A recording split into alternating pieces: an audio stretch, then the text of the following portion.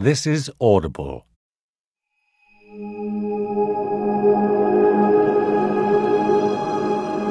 Doctor Who, The Space Pirates by Terrance Dicks. Read by Terry Malloy. Chapter 1. Space Jack. Beacon Alpha 1 hung silently in the blackness of space, its complex shape recalling the technology of distant Earth. On that faraway planet, the beacon's different segments had been carefully constructed to withstand the rigors of long years in deep space. They had been ferried to this isolated spot on the edge of the galaxy by space freighter, and painstakingly assembled by skilled engineers. Held together by magnetic force and packed with complex computerized instruments, the beacon was one of a chain of lonely sentinels in space that fulfilled vital navigational functions. Men had expended thousands of hours and millions of galactic credits to put Beacon Alpha 1 into position. Now, other men were coming to destroy it.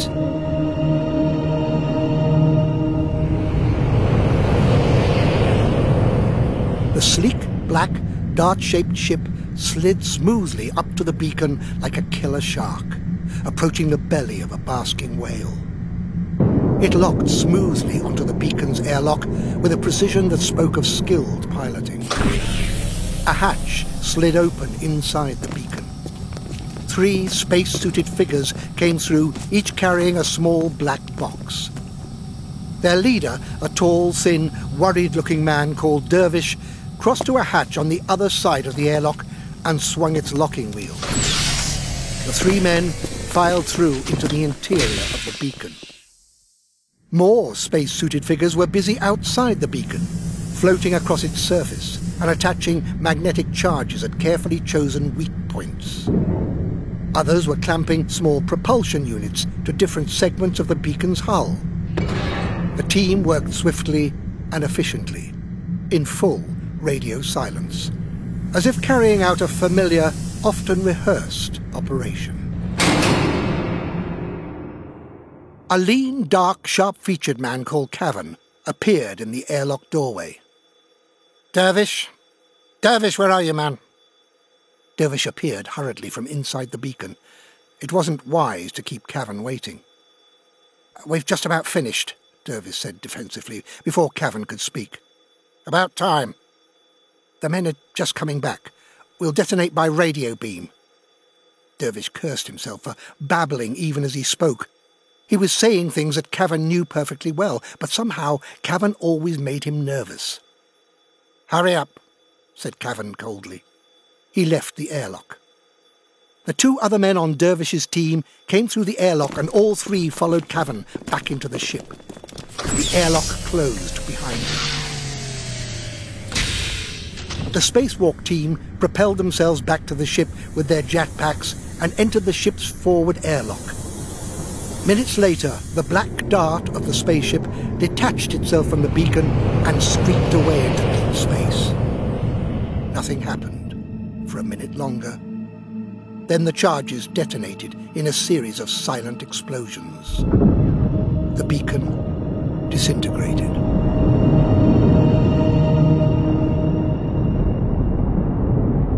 Not far away, another ship was approaching.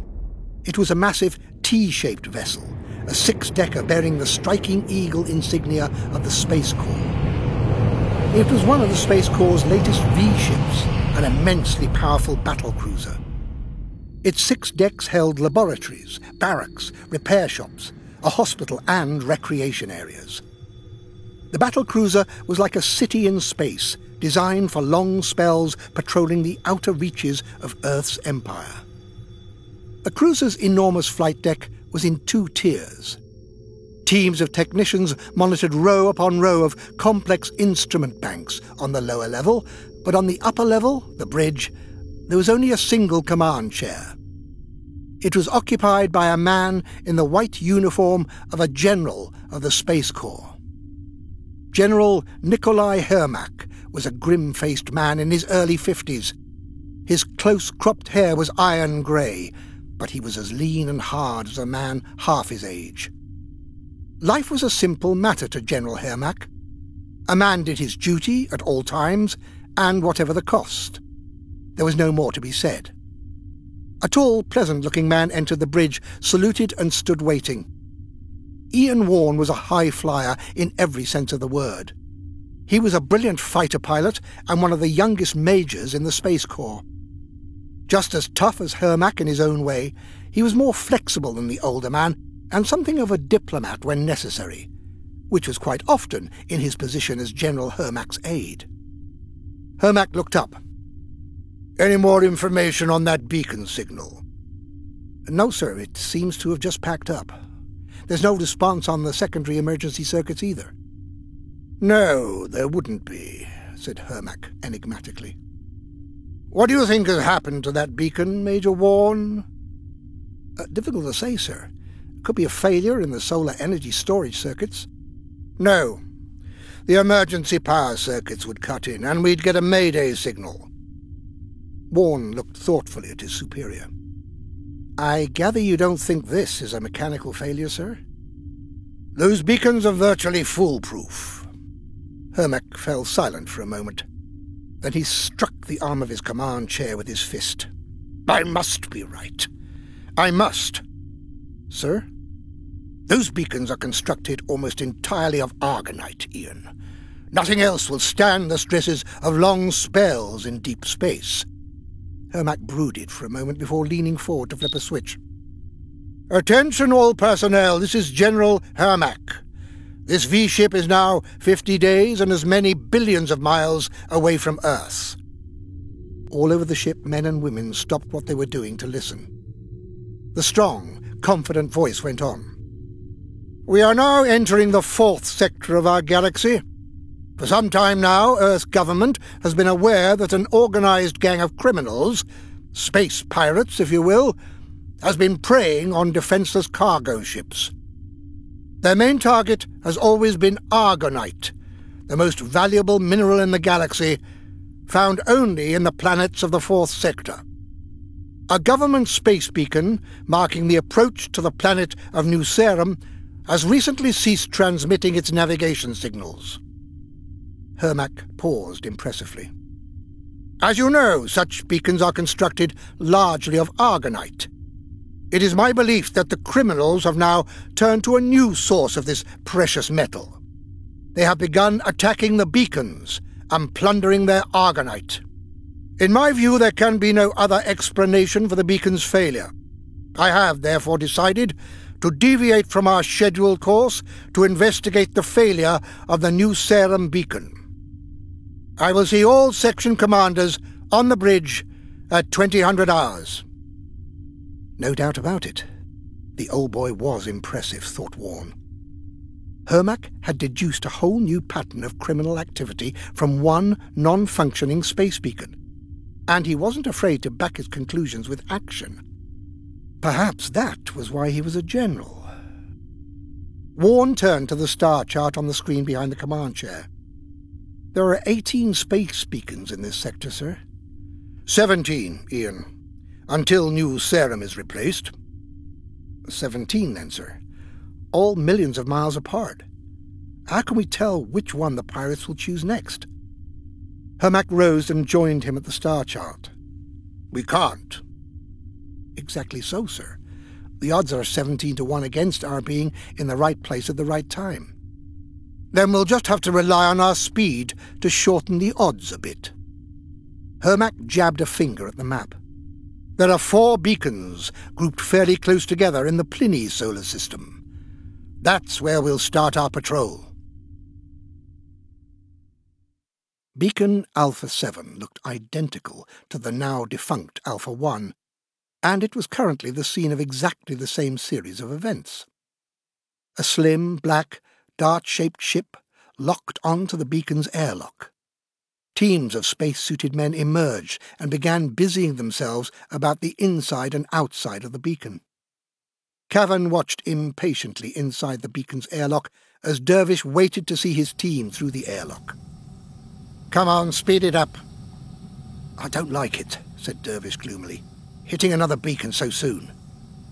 I'm not asking you to like it, just get those scissor charges in position. We'll bring the whole darn Space Corps down on us if we go on attacking beacons at this rate. Cavan shook his head. Right now the Space Corps has got trouble on its hands all over the galaxy. Little wars in dozens of different sectors. There's never been a better time for getting rich. Dervish opened the hatch and beckoned his team into the airlock. All right, boys, same procedure as before. We'll place 4 shots along the main axle and attach repeaters around the hull. You're a good engineer, Dervish, said Cavan patronizingly. Just look after your side of the job and leave me to worry about the Space Corps. I spent 10 years working for Earth government, began Dervish. You shouldn't have got sticky fingers, should you? Sneered Cavan. You could have stayed with it. You'd have got a pension. Eventually. Attacking government property is the one crime they make sure never pays. Cavan slapped the metal bulkhead with a space-gaunted hand. 16 tons of pure argonite will pay, all right. This isn't just a beacon to me, Dervish. It's a floating bankroll. Warne moved along the lower flight deck of the massive V-ship on a routine inspection. He paused behind the space radar console. What range are the forward scanners set for, Pen? 1500, sir. Reset them for 2000. Very good, sir. Keep a good eye on the screens. There are a lot of rogue asteroids in the Pliny system. Warne went up to the bridge. Hermack was barking orders into a communicator. Make sure the minnow ships are fully fueled and on constant standby. And arm their missiles. We're approaching the Pliny section now, General, reported Warne. We've made routine scanner contact with all 4 beacons. They're functioning normally. Hermack swung round to study the star chart and pointed at it. There's Tar, main inhabited planet of the system. We'll orbit it for a few weeks and see what happens. So that's Tar, said Warne thoughtfully. Richest argonite deposits in the galaxy and headquarters of the Isigri Mining Corporation. Hermack nodded. They say Madeline Isigri's built quite a city there. It'll be handy for rest and recreation if we're out here long. Penn's voice came up from the flight deck. Contact on space radar, sir. A spaceship seems to be locked onto beacon Alpha 7. Warne hurried down to the space radar screen. Hermack followed close behind him. Keep locked onto it, Penn, ordered Warne. Any identification? Not yet, sir. Too far away. Hermack peered at the screen. It's a ship right enough, Ian. Check flight information and see if anything's due out there. Hermack grabbed the nearest communicator microphone. This is the bridge. Set a course for beacon Alpha 7. He put down the microphone, then snatched it up again. Bridge to power room. Give me 10 seconds main boost. Warne looked up from a screen of data. According to flight information, there are no ships due at this beacon for the next 17 days. Hermack stared unwinkingly at the blip on the screen. So, whoever they are, they haven't logged their flight with central flight information. Do you think it's the pirates, sir? It could be. Mind you, certain commercial flights don't always like to report their precise whereabouts, for reasons of their own. We'll know soon enough. Sir, the ship's leaving the beacon, called Penn. She's backing off. Keep track of her. Doing my best, sir, but she's moving away fast. Warne studied the fast-moving blip on the screen. That's quite a turn of speed for a commercial ship. A sudden thought struck Hermack. Is beacon Alpha 7 still functioning normally? Penn checked his instruments. Yes, sir. Signal's loud and clear. Put it on audio. Penn obeyed. A steady, high-pitched warble filled the flight deck. Suddenly, a high-pitched bleeping mingled with the warble of the beacon signal. There's another signal coming through as well, sir. It sounds like UHF... Those signals cut out at once.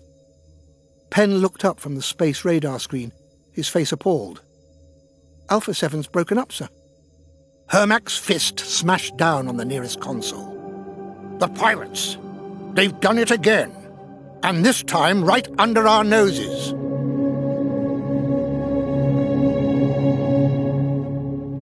Chapter 2. The Intruders. "We've lost the beacon, sir," reported Penn. "No radar trace and no more signal." "There won't be," said Warne grimly. "By now that beacon is in a dozen separate pieces." Hermack was glaring angrily at the moving blip on the screen. "Penn, make sure you hold the contact with that pirate ship. At least we can make sure they don't get away. Major Warne, give me a projected arrival time." Warne punched buttons on a computer console. 3 hours, sir." He turned to a nearby technician. "See if you can get a visual of them on the long-range scanner." Moments later, the black, dart-shaped pirate vessel came into focus on the scanner. It seemed to be trailed by a scattering of squared-off shapes. "There she is, sir," said Warne.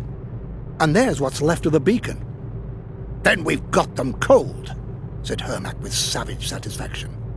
"We'll be up with them long before they can salvage the argonite from the beacon." "As long as they don't spot us approaching, sir. That ship looks fast." "They don't even know we're in the area," said Hermack confidently. "The ship's moving away now, sir," said Penn. "She's just increased speed." "Sir, the debris is moving too." "Penn, keep that contact," ordered Hermack. Penn's hands were busy at the console. "It's no use, sir. She's going faster and moving right out of range." Hermack glared at the screen in frustrated rage. "She must have at least twice our speed."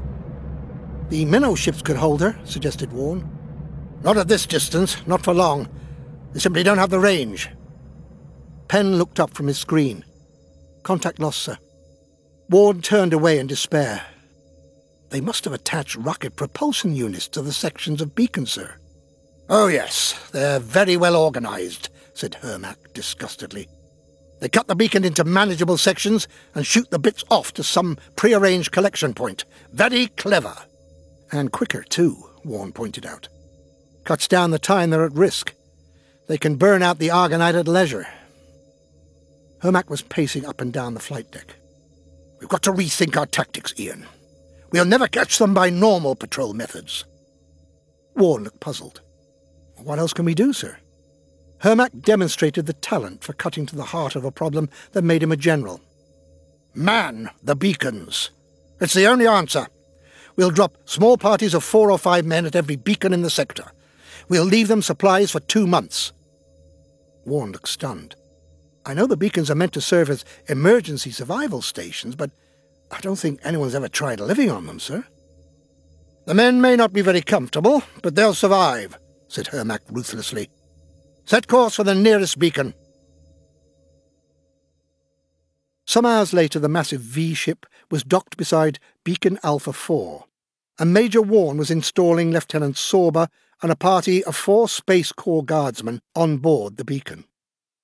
He handed Sorber a small black box.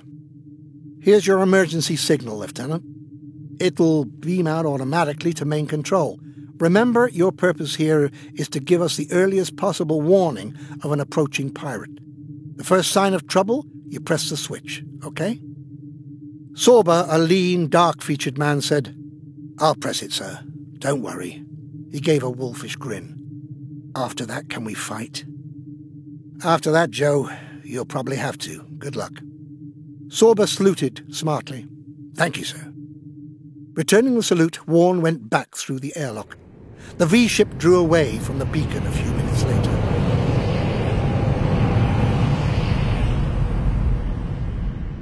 "Set a course for Beacon Alpha 9, ordered Hermack. Warne entered the flight deck and saluted. "Beacon party installed, sir. I told Lieutenant Sorber we'd be back in about 6 weeks. "We'll be back much earlier if the pirates raid Alpha 4.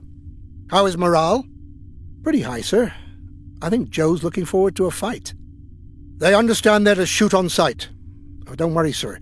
Anyone poking his nose aboard Alpha 4 will probably get it blown off." The silence of the computer bay of Beacon Alpha 4 was shattered by a strange, wheezing, groaning sound. The incongruous shape of a square, blue police box materialized in the corner of the instrument-filled room. Alpha 4, like all the other beacons, was a honeycomb of different-sized compartments, most of them packed with instruments. Others held stores and equipment, and one or two had been left empty to provide the most basic of living accommodation, intended only for emergency use. The compartments were linked by ladders, hatches, and companionways, leading to a variety of metal corridors. One of the guards, young, inexperienced, and very excited, clattered down a metal ladder and rushed up to Lieutenant Sorber, who was briefing the other guards. "Sir," he gasped. Sorber swung round. "What is it? Why aren't you at your post in the observation dome?" "There's something in the computer bay, sir." "What sort of something?" "I don't know, sir. I was passing it on my way to the observation dome when I heard something in there, a strange noise." Sorber looked sceptically at the young guard, wondering if he was listening to the effects of an overheated imagination. "All right, I suppose we'd better check it out." The door of the police box opened, and a strangely assorted trio emerged. First came a rather scruffy little man in baggy checkered trousers and an ill-fitting frock coat, which he wore with a wide-collared white shirt and a straggly bow tie.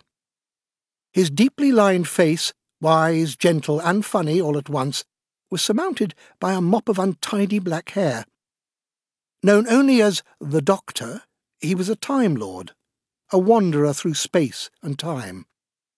He was followed by a brawny, truculent young man in the kilt of a Scottish Highlander. His name was James Robert McCrimmon, Jamie for short, and he had been snatched from the 18th century to join the Doctor in his wanderings. Then came a small, pretty, dark-haired girl in neatly tailored shorts and a crisp white jacket and blouse. She was called Zoe Herriot. Before joining the Doctor, she had been a computer operator on a space station. In some ways, she was a bit of a human computer herself. The Doctor looked round the little room. "Oh dear. What's wrong?" asked Zoe suspiciously. "I don't think we're quite where I expected. Never mind, this looks very interesting." Jamie sniffed. "Interesting? It's just a lot of old machinery." "Exactly, Jamie. I don't think I've ever seen computers quite like this before." Zoe looked round. "It's some kind of control room, isn't it, Doctor?" "Yes, but what is it controlling?" Zoe didn't know. Jamie didn't want to know. "If you ask me, we should get out of here right away." Zoe pointed. "There's a door over there." "I didn't mean we should go wandering off. I meant we should leave in the TARDIS before someone turns up and starts asking questions." "Don't worry, Jamie," said the Doctor. "I can assure you there is nobody here to bother us." "What makes you so sure?" The Doctor pointed to the instrument-lined walls. "All these devices are designed to operate by themselves." "But what do they do, Doctor?" asked Zoe. "Where are we?" "On an unmanned spacecraft in a fixed orbit, I should imagine. Let's see if we can find some more clues as to its purpose, shall we?" The Doctor opened the hatch Zoe had indicated, and he and Zoe climbed through. Jamie was just about to follow them when he heard a sudden clatter of booted feet on metal. It seemed to be coming from underneath him. He paused in the hatchway, listening. Suddenly, a circular hatch in the middle of the floor was flung open. A uniformed figure appeared, clutching a blaster. Jamie might have a problem with technology, but there was nothing wrong with his reflexes.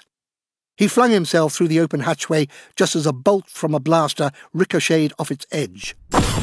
Slamming shut the hatch behind him, Jamie yelled, "Look out!" and dashed down the corridor to where the Doctor and Zoe were waiting. He heard more muffled shots echoing through the hatch. "Nobody here, eh?" said Jamie bitterly. Zoe looked at the Doctor. "Now what are we going to do? The TARDIS is back there, where they're shooting at us." The shots grew louder and nearer. The hatch opened and a blaster bolt sizzled down the corridor. "There's only one thing we can do," said the Doctor. "Run!"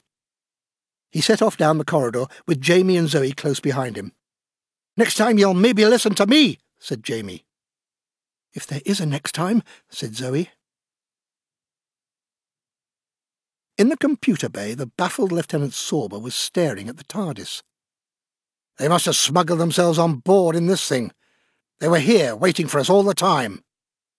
He turned to his men. "All right, there are only 3 of them, and they can't get away. Hunt them down. And don't forget your orders. Shoot to kill." In the excitement of the hunt, Sorba and his men were completely unaware of one very important event. A slim, black, dart-shaped ship was gliding up to the docking bay of Beacon Alpha 4.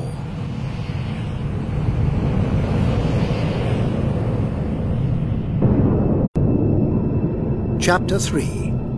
Trapped. Cavan stood looking round the airlock. It felt very familiar, because all the beacons were built to the same design. "Welcome to Alpha 4, he said satirically. "Another present from the taxpayers of our beloved home planet." Dervish, worried as ever, didn't raise a smile. "Same procedure as last time?" Cavan slapped him on the back. "That's right, Dervish." His voice hardened. "Now you've had a bit of practice, get those scissor charges laid a bit quicker, will you?" Suddenly they heard the muffled thump of blaster fire from somewhere inside the beacon. Dervish was stunned, but Cavan reacted with his usual brisk efficiency. "Get the crew in here, on the double." The Doctor, Jamie and Zoe pounded along another corridor, then climbed up a ladder and through a hatchway into the corridor above. The Doctor threw a locking bar across the hatch. "There, that'll hold them for a while." "Are you all right, Zoe?" asked Jamie chivalrously. Zoe was more indignant than frightened. "We haven't done anything. Why are they trying to kill us, Doctor?" "I don't know, but we can't stop to find out." Jamie sniffed. "Doctor, look!" A wisp of smoke was rising from the hatch below them. Suddenly a fiery line began moving along the hatch cover. "Come along," said the Doctor briskly. "I think we'd better find somewhere to hide." They made their way through several more doors and hatches and found themselves in an empty metal chamber. The only entrance was the doorway by which they'd entered. "It's a dead end," said Zoe. "Now what do we do?" She turned to go back, but the Doctor put out a hand to prevent her. "I don't know, Zoe. If we go back into that passage, we'll walk straight into them. We're trapped." Lieutenant Sorba and his men were using focused blaster beams to burn through the last of the hatches that separated them from the intruders. Sorba broke down the hatch with a couple of hefty kicks. The charred hatch cover clanged to the floor. He was about to burst through when he heard the crackle of blaster fire behind him. He swung round to see a motley group of spacesuited figures shooting down his men. Sorba swung up his blaster to fire, but a bolt from the blaster of one of the attackers took him in the right shoulder and his weapon spun from his hand. Wounded as he was, Lieutenant Sorba knew his duty. With his left hand he snatched convulsively at the signal radio in his belt. His thumb came down on the transmit button just as blackness flooded over him. 30 minutes to Beacon Alpha 3, reported Penn. Hermack nodded, still staring at the star chart. "Right. Beacon party on standby, Ian." Warne had already started to move away when a low warbling came from the long-range communications console. "Emergency on Beacon Alpha 4, sir," shouted Penn. Warne swung round. "Sorba must be under attack." "Set a course for Alpha 4, snapped Hermack. He grabbed the communications microphone. "Bridge to power room. I want maximum boost for as long as you can hold it without vaporizing the engines." Cavan rolled over the prostrate Sorba with his foot. The lieutenant moaned and stirred. "Looks like this one's still alive." Dervish wasn't used to bloodshed, and he was close to panic. "So the Space Corps are too busy to bother about us, are they?" "Shut up, Dervish, I'm thinking." "Too late for thinking. We've got to get out of here." Cavan looked thoughtfully along the body-littered corridor. 4 Space Corps guardsmen and an officer. What were they doing here? "There must be a battle cruiser in the area," said Dervish worriedly. "I warned you." Ignoring him, Cavan pursued his train of thought. Not a big enough party to defend the beacon against an attack in force, but they must have been put aboard for some reason. He bent to look at the device in Sorba's hand, prizing it loose from the unconscious man's fingers. "Now then, what have we here?" Dervish examined the device. "It looks like a fixed-beam transmitter of some kind." He looked up in alarm. "That's it, Cavan. That's what they've done. Their ship will be on its way back here right now." Then we better get moving, said Cavan calmly. I take it the charges are all in place? Well, very nearly, but Dervish stared at him. You're not still going to blow up the beacon? That's what we came here for, isn't it? So let's not waste any more time, Dervish. Get on with it. Cavan threw the transmitter to the floor, raised his blaster, and blew it to bits. On the flight deck of the battlecruiser, the warbling of the signalling device cut out. For a moment no one spoke. Warne said tentatively, "Could be just that their radio's packed up, sir?" "Yes. Projected arrival time, Pen?"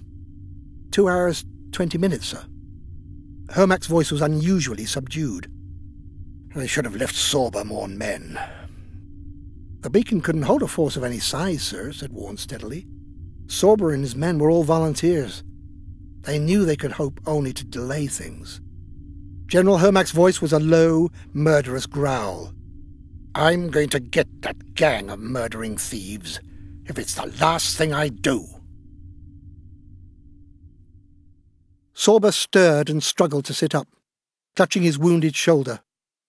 He looked along the corridor at the slumped, lifeless bodies of his men.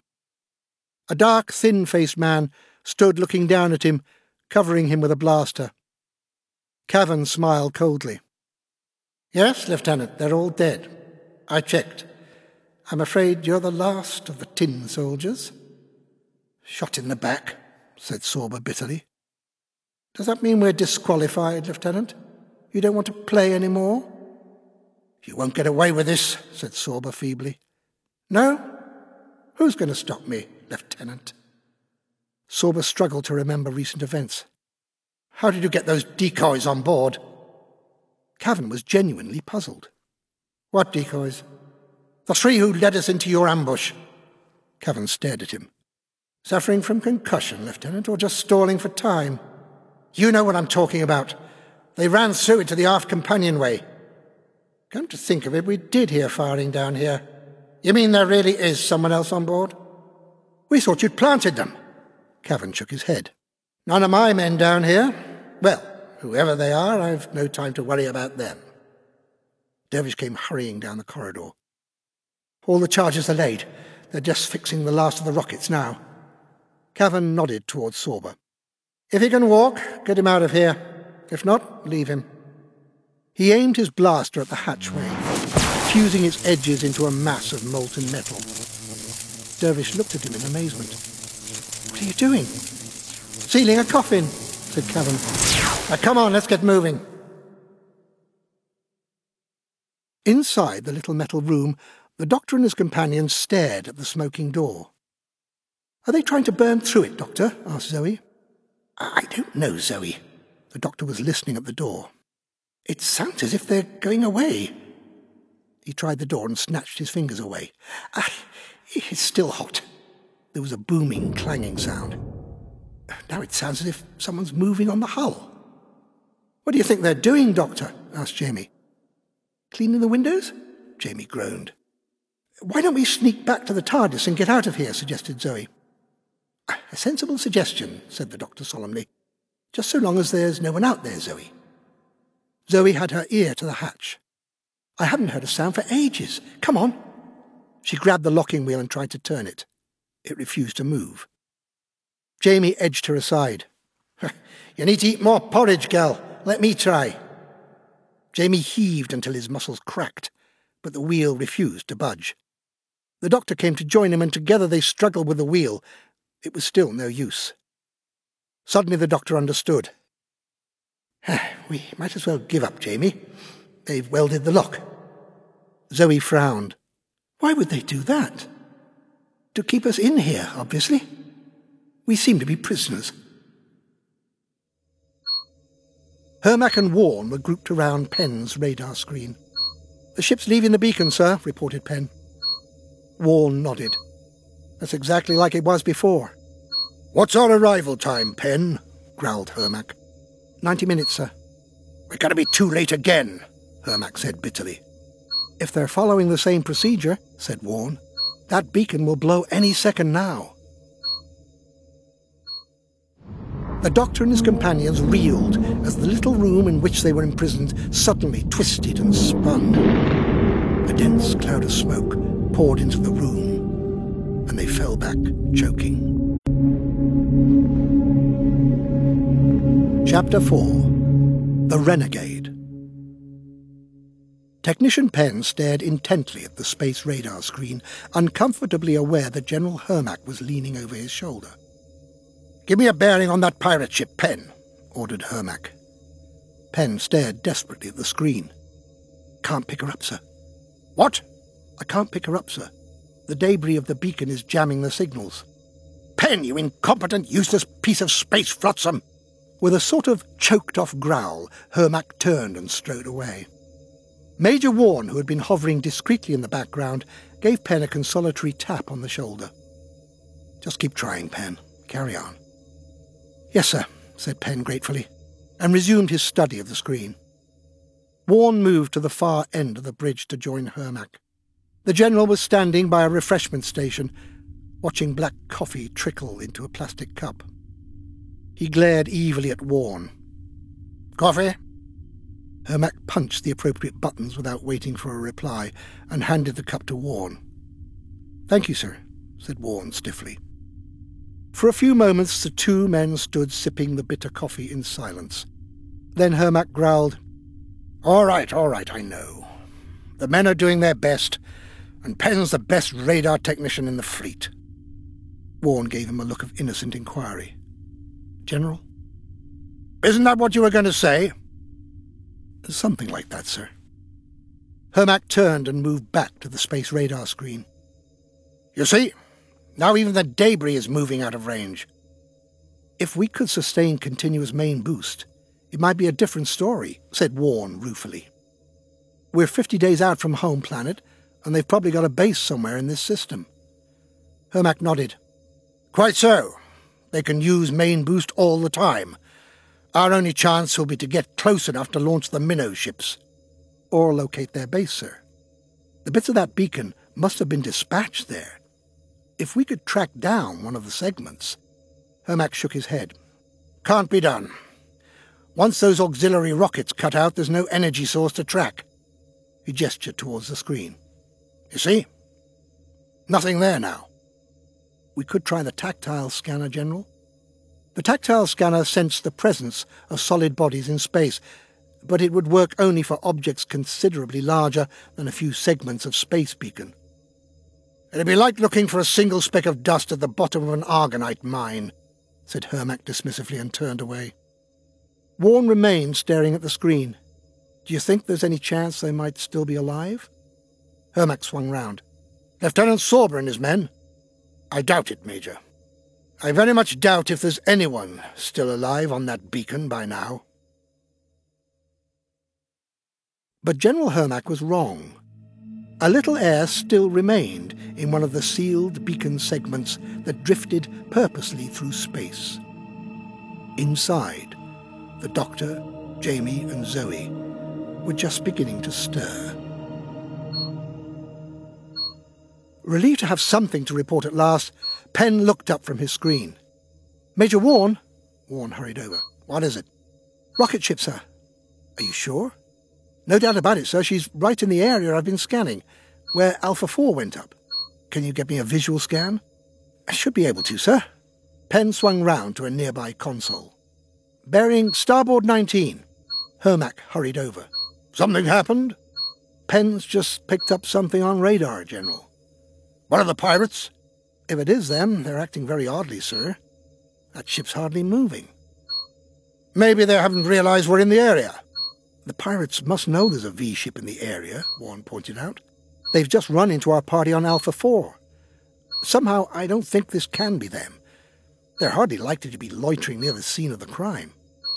Hermack was suspicious by nature. "According to flight information, nothing is due in this area for the next 80 hours. On a nearby screen, the shape of a rocket ship started to become clear. "There she is," said Warne. "I'm afraid it isn't the ship we caught sight of before, General." "No, it isn't. Try to get a closer shot, Penn." Penn punched controls, and the image on the screen grew larger. It showed a battered, stubby, curiously old-fashioned rocket ship. Its battered hull was dented and pitted by numerous meteor scars, and it bore the insignia Liz 79, painted in sprawling letters on the clumsy nose cone. Warne stared at it in disbelief. "That's one of the old Delta-class freighters, sir. I didn't know there were any of them left in space." Inside the battered old spaceship that was causing General Hermack and Major Warne so much concern, an equally battered old space pilot was about to start breakfast. Milo Clancy was a stocky, heavily moustached man in his early 60s, as tough and weather-beaten as his ship. He sat now in the pilot's chair of its stark metallic flight cabin, surrounded by old-fashioned patched-up controls. He wore the trousers of an old-fashioned heavy-duty spacesuit. The tunic was draped over the back of his chair, together with a garish tartan shirt and a gaudy neck scarf. He was staring expectantly at a slot in his control console. The slot gave out a sudden puff of steam, and a boiled egg rolled into the container below. Scooping up the egg, Milo popped it into the egg cup, which stood with a coffee pot and mug on a nearby tray. Drawing a formidable-looking knife from its belt sheath, Milo lopped off the top of the egg. He then stared expectantly at a smoking metal container on the top of the console.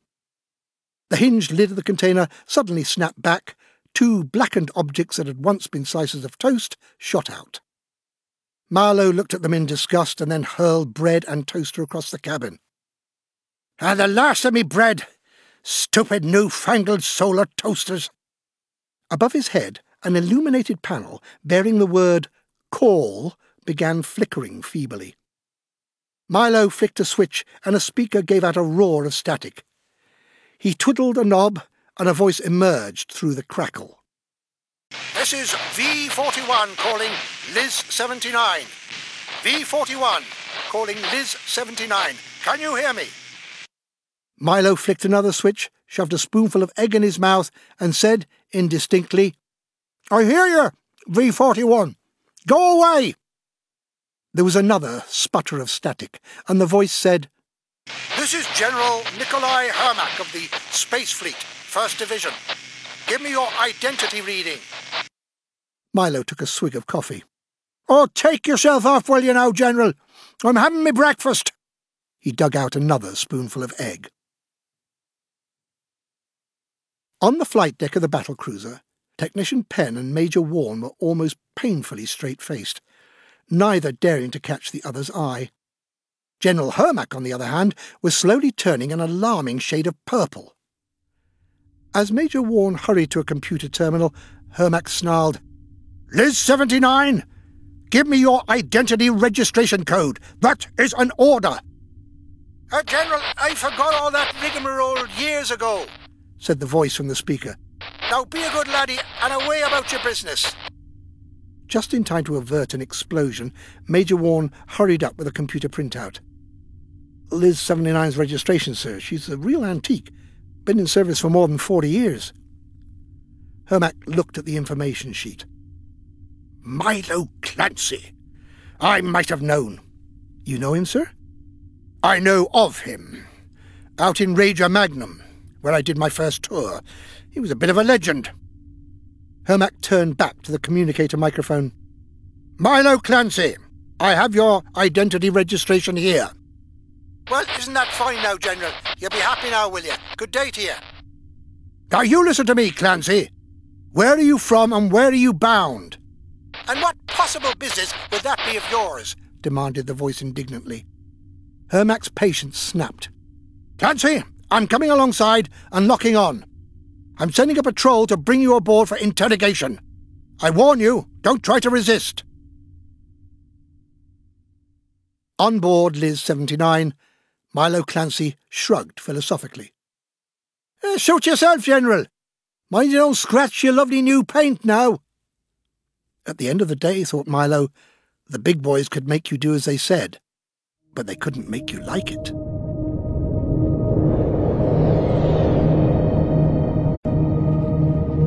Chapter 5. The Survivors. On board the now detached main segment of Beacon Alpha 4, the Doctor suddenly rolled over and sat up, clutching his aching head. He looked at his two motionless companions and shook them gently in turn, attempting to rouse them. "Jamie, come on now. Zoe, wake up." Neither of them moved. Looking round the cramped cabin, the Doctor saw an oxygen cylinder clamped to the wall. Struggling to his feet, he unhooked it and carried it over to his unconscious companions, playing the stream of oxygen over their faces. They began to stir. Major Warne saluted. "They are bringing Clancy on board now, sir. Apparently he didn't give any trouble." "He won't cooperate, though," said General Hermack gloomily. "Ever run across any of these old-timers, Ian?" "Not really, sir." "They think they're a law unto themselves, and they don't like the Space Corps one bit." "Why not, sir?" Hermack stared reminiscently into space, remembering his days as a young lieutenant. "People like Clancy, miners and prospectors, were the first men to go out into deep space. For a long time they had it to themselves. They went wherever they wanted, fought over mineral rights, jumped each other's claims. They were a wild lot, and they got used to living without rules." "And then the Space Corps came along and started enforcing law and order?" Hermack nodded. "Exactly. Much to their resentment. Milo Clancy must be one of the last of the breed." As if to prove his words, Milo Clancy shambled onto the bridge under the escort of a couple of nervous young troopers. Clancy had made no attempt to dress for the occasion. He still wore his ancient spacesuit trousers and tartan shirt. The only addition was an old but still serviceable blaster rifle resting casually over one shoulder. So far, no one had felt like trying to take it away from him. Milo Clancy looked round the gleaming bridge with exaggerated, wide-eyed admiration. "Oh, they certainly do you Space Corps slickers proud. It's a whole flying fun palace you have here." Hermack decided it was time to take control of the interview. "Milo Clancy," he boomed. "I am General Hermack. This is Major Warne, my aide. I shall come straight to the point. I want to know what you're doing in this system, and why you're not on feedback to Central Flight Information." Milo Clancy sighed. To be honest with you, General, my feedback circuit burned out about 5 years ago, or was it 10? I've been meaning to get it fixed." Major Warne was shocked. "Surely you must know it's an offence to operate without proper feedback to CFI." "An offence, is it? Oh, dear. There are so many offences these days, aren't there?" Hermack said sternly. "And what is your business in this sector, Clancy?" "Well, you see now, I'm the head of the Clancy Space Mining Company." Hermack brandished the printout. "We know that. It's all here on your file." "Oh, sure, and what a wonderful thing it is to have all those facts at your fingertips, General." "Just get to the point, man." Milo Clancy's voice hardened. "You'd know the point, General, if anyone had been taking any notice of the reports I've been sending for the last 2 years." "Reports? What about?" snapped Warne. "About argonite pirates, Sonny. In the past 2 years I've lost 5 floaters carrying argonite ore back to Earth. They were hijacked and brought somewhere in this system." "You say you've reported this?" "A dozen times, and a fat lot of notice anyone's taken. So, I thought, right, I'll have to do something myself." "How much argonite did you have on each floater?" demanded Hermack. "About 50,000 tons of unrefined ore. It's not economic to send less." "What makes you sure the stolen floaters were taken somewhere in this system?" asked Warne curiously. "Time, Sonny. This is the nearest system to the point where they vanish from the spaceways.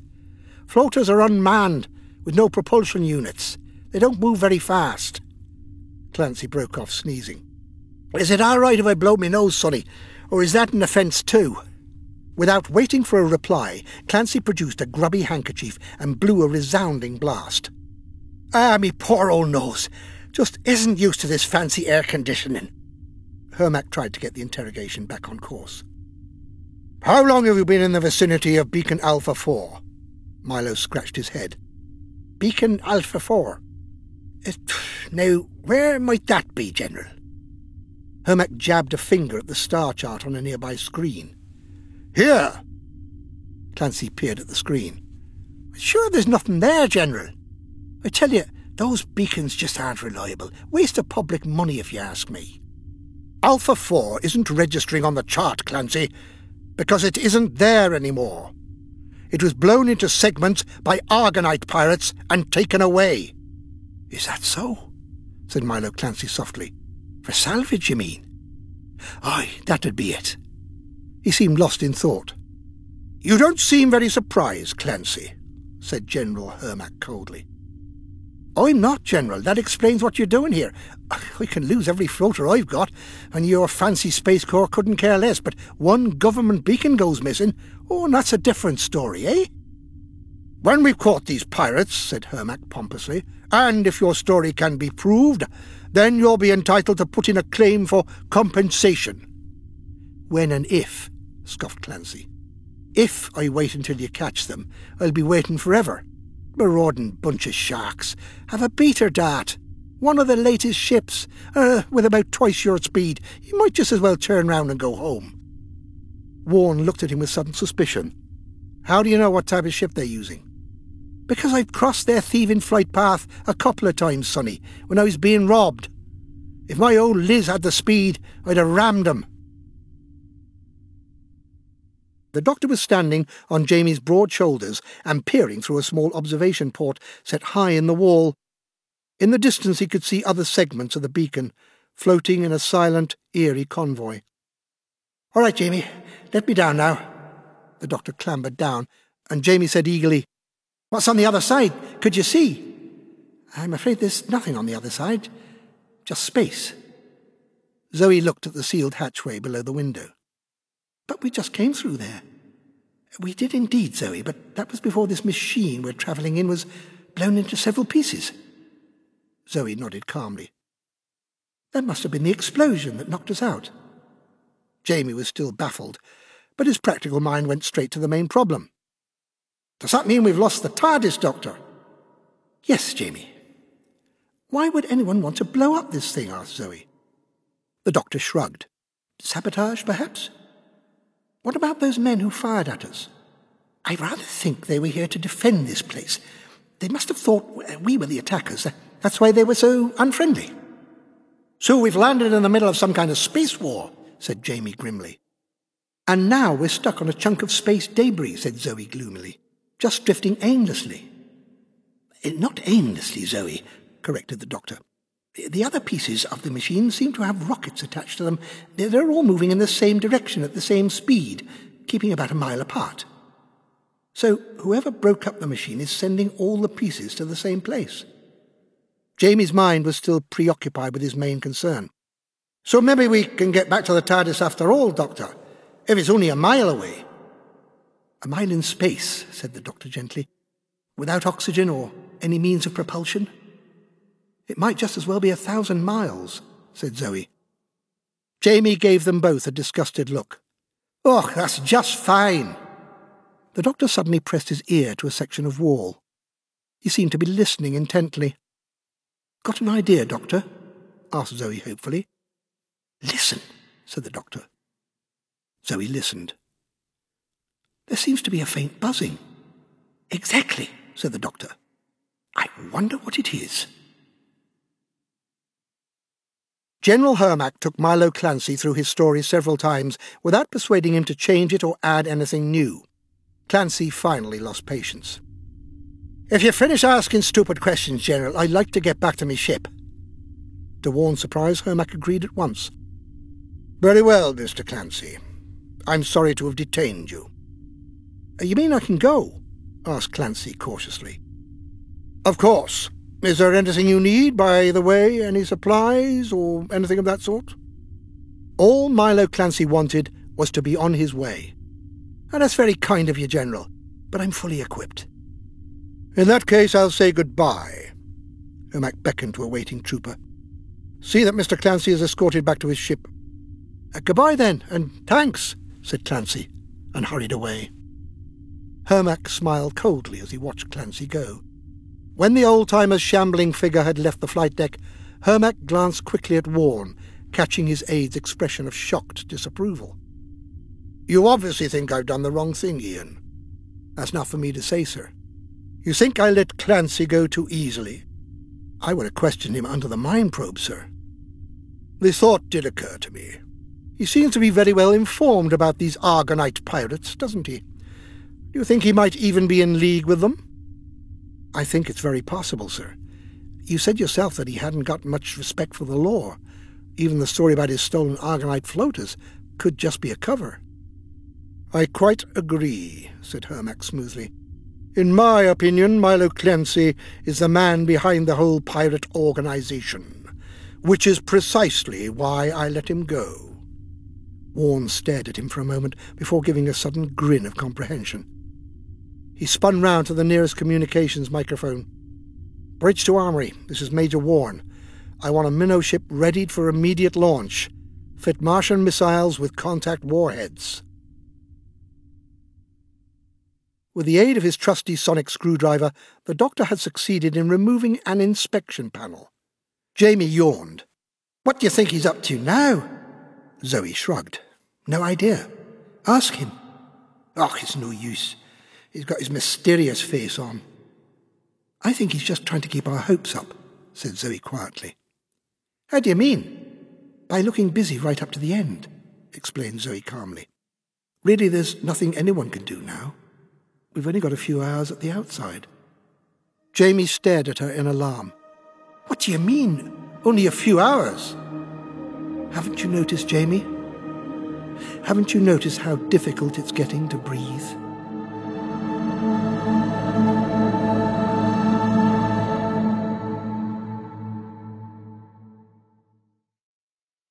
Chapter 6. Pursuit. General Hermack was pacing up and down the flight deck. "Pen, you're to keep constant track of Major Warne in the Minnow. Let me know as soon as he's in visual range of Clancy's ship." "Yes, sir," said Pen patiently. Hermack took a few more paces to and fro. "Tell him... never mind, I'll speak to him myself." He snatched up a communications microphone. "V-Master to Minnow 21. Come in. Come in, Minnow 21. The Minnows were light, fast manoeuvrable scout ships, a sort of deep space equivalent to old-fashioned atmospheric fighter planes. Inside the cramped cockpit of the tiny ship, Warne flicked his communicator switch. "Minnow 21 to V-Master." "This is General Hermack. What's your situation?" "Everything's okay, General. My tracking system's locked onto Clancy's ship, and I'm pretty sure he doesn't know I'm tailing him." "Well done, Ian. But remember, Milo Clancy is no fool.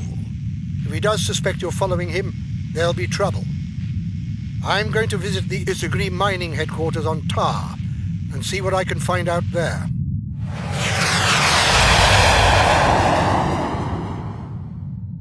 The doctor lifted the panel clear of the wall to reveal a jumble of power cables and junction boxes. "Just as I thought. Solar-powered construction along the lines of its electromagnetic fields." Weak as she was, Zoe's scientific mind was intrigued. "You mean the rocket was built in sections and assembled by magnetism, and the explosion broke the magnetic attraction between each section?" "Exactly, Zoe.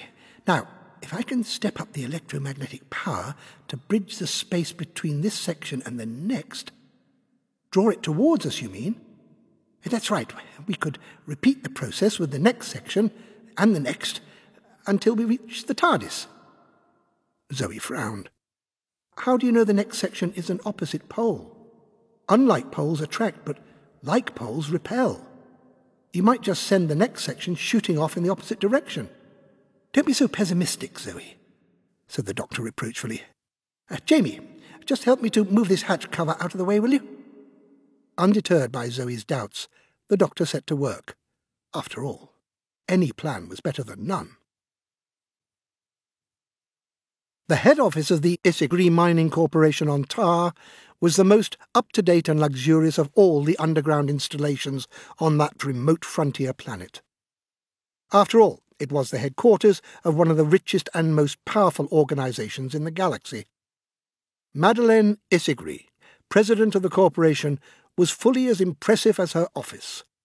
A tall, dark-haired, strikingly beautiful young woman, she had the kind of well-groomed, aloof good looks that kept others at a respectful distance. Her manner had the calm authority of someone accustomed to wealth and power. At the moment she was leaning back in her chair, a faint smile on her lips, watching as General Hermack made free with her company's ultra-modern space communications service. The screen showed the head and shoulders of the space-suited Major Warne against the background of his tiny, instrument-crammed cockpit. "I'm still maintaining contact with Clancy's ship, General. Nothing more to report." The screen went blank. "It must be extremely uncomfortable inside one of those minnow ships, General," said Madeleine Izigri, a hint of mockery in her voice. "It is at first, but you hardly notice it after a week or two." She shuddered. "And may I ask why Milo Clancy is being followed?" "I suspect him of having some connection with the argonite pirates," said Hermack bluntly. "But surely he has his own argonite mines on Lobos." "Worked out, I hear." Madeleine Izigri smiled. "That's what they said about my mines on this planet. I brought in up-to-date technology, and now they're the most productive in the galaxy." Hermack looked thoughtfully at her. "Surely you're not defending Clancy, you of all people? Wasn't he once your father's partner? And didn't he have something to do with your father's mysterious death?" "I thought so at the time, General, but I could never prove it." "And now you run the most successful argonite mines in the galaxy, while Clancy is nearly bankrupt." "And you think he's taken to piracy?" Hermack shrugged. "For a man like Clancy to find a woman beating him at his own game, he might think it was worth any risk to get even." "I'd hate to think that was so. He and my father were friends and partners for years." "Your concern does you credit, Miss Izigri. In any event, we should have proof within the next few hours." "How?" "According to Warne's report, Clancy has been in the same dimensional orbit for quite some time. My theory is that he has a rendezvous with the pirate ship. And if he has, I've got him." Hermack clenched his hand into a fist.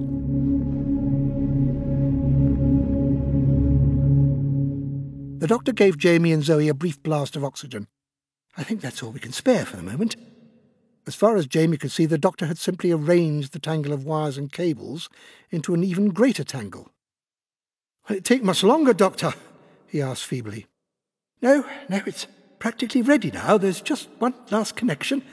I just hope it works." "Of course it'll work, Jamie," said the doctor, with an indignant look at Zoe. "The theory is absolutely sound. Now then, are you ready?" "Ready, Doctor," said Zoe.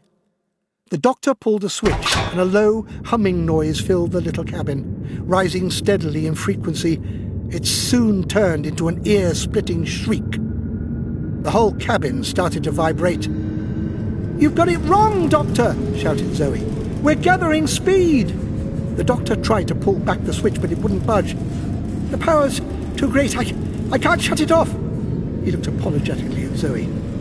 "I'm afraid you were right, my dear. Instead of being attracted, we're being repelled. Shot out further into space."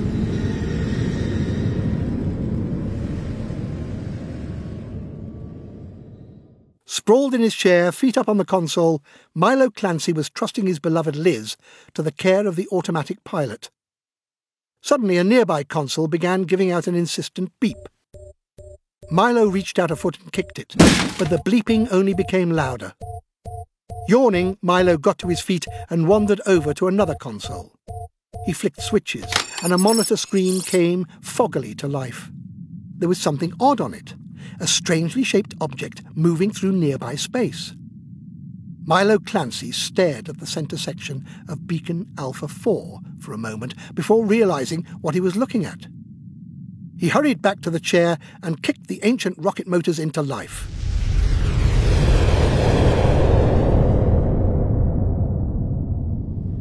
Jamie and Zoe were thrown about the cabin like a dice in a shaker, while the doctor held on with one hand and desperately struggled to shut down his magnetic lash-up with the other. Do something, Doctor! Yelled Zoe. I'm trying! I'm trying! The Doctor succeeded at last. The high-pitched howling died away, and the cabin became still. Are we all right now? Gasped Jamie. I'm afraid not, said the Doctor sadly. Even if I could manage to reverse the magnetic field, we're too far from the other segments of the beacon to be attracted back. So, we're worse off than ever, said Zoe sternly. Now we're just floating hopelessly in space. The Doctor looked contrite. I'm afraid we are. What a stupid, blundering idiot I am. No one disagreed. Warne's voice crackled from the communication unit in Madeline Issigree's office. Liz 79 is linked up with a section of Beacon Alpha 4. Request further orders. Hermack said triumphantly. You see, Clancy knew the collection zone. He's simply been waiting for the beacon sections to reach him. It could be coincidence, General, said Madeline Issigre. Perhaps he just happened to spot the drifting wreckage.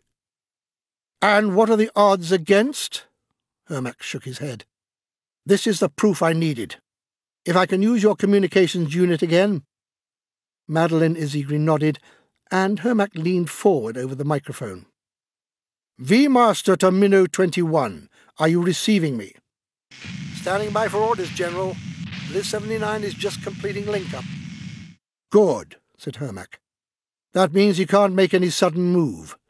Go in and arrest him, Ian. Tell your man to be careful, warned Madeline Issigre. Clancy's got a terrible temper.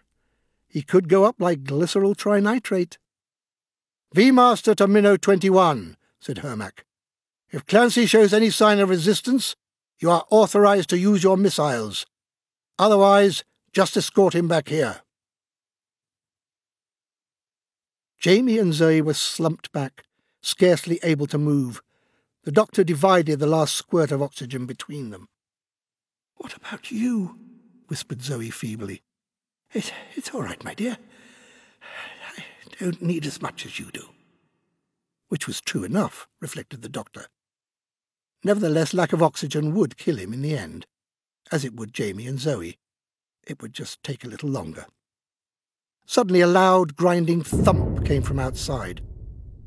Somebody's locked onto us, said the Doctor. Bolts began dropping from the sealed door one by one. Zoe was astonished. Somebody's cutting the bolts from the outside. Jamie staggered to his feet. We've been found!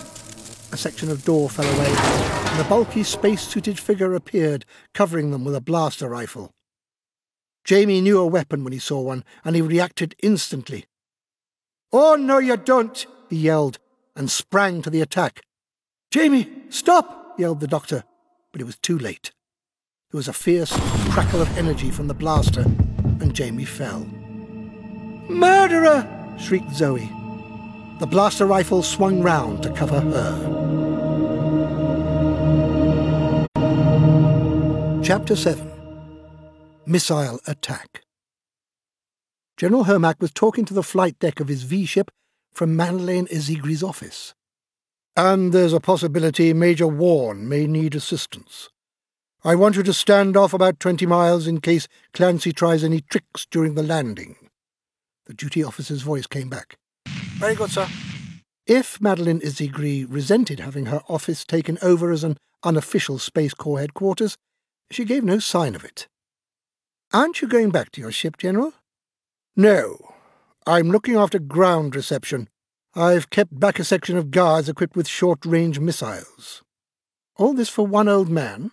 You're not taking any chances, are you? That's why I'm a general, ma'am. What will happen to Milo? He'll be taken back to Earth for trial. You know, I can't help feeling sorry for him, Madeline Issigre said thoughtfully. I tried to buy him out years ago.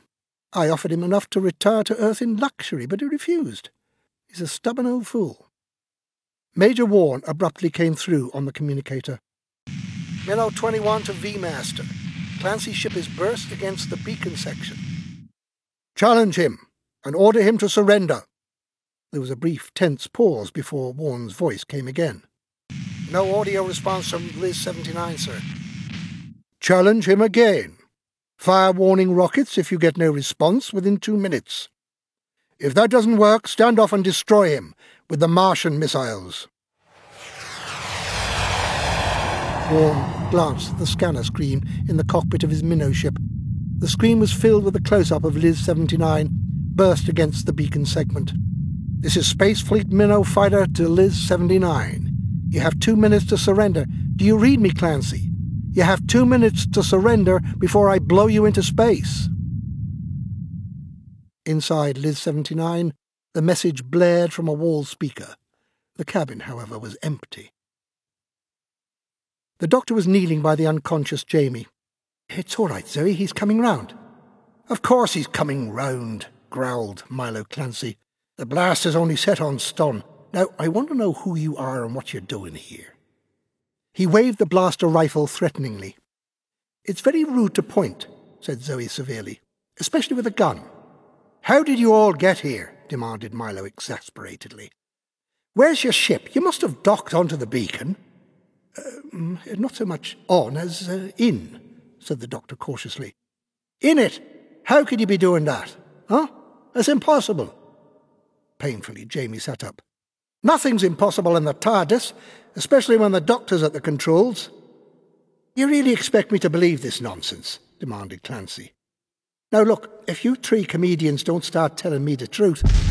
The whole beacon segment was rocked by a shattering explosion from the first of the minnow ship's warning shots. "Tarnation, someone's shooting at us," said Milo Clancy indignantly. He turned and dashed through the gap he had blown in the wall. "Hey, wait for us!" shouted the doctor. He bustled Jamie and Zoe out after Clancy. Too agitated to question their presence, Milo Clancy let them follow him on board. He closed the airlock behind them and then led the way into the flight cabin, where Warne's voice was crackling from an antiquated speaker. "That was just a warning, Clancy. You can't hope to get away. Surrender or I'll put a missile salvo through your hull." Ripping off his helmet, Milo hurled himself into the pilot's seat. "It's that puppy from the Space Corps, is it? I'll show him a thing or two." He heaved and thumped at the controls, and the ancient rocket motors roared into life. "I can see you moving, Clancy," said Warne's voice from the speaker. "I'll give you 10 seconds to surrender. 10 seconds and then I fire." 10 seconds, is it?" muttered Clancy. "The nerve of the lad talking to me like that." The voice started counting. 10, 9, 8... "Don't you think it might be wise to parley with him?" suggested the doctor nervously. "Milo Clancy takes ultimatums from no man." 7, 6, 5... Zoe looked at Clancy in horror.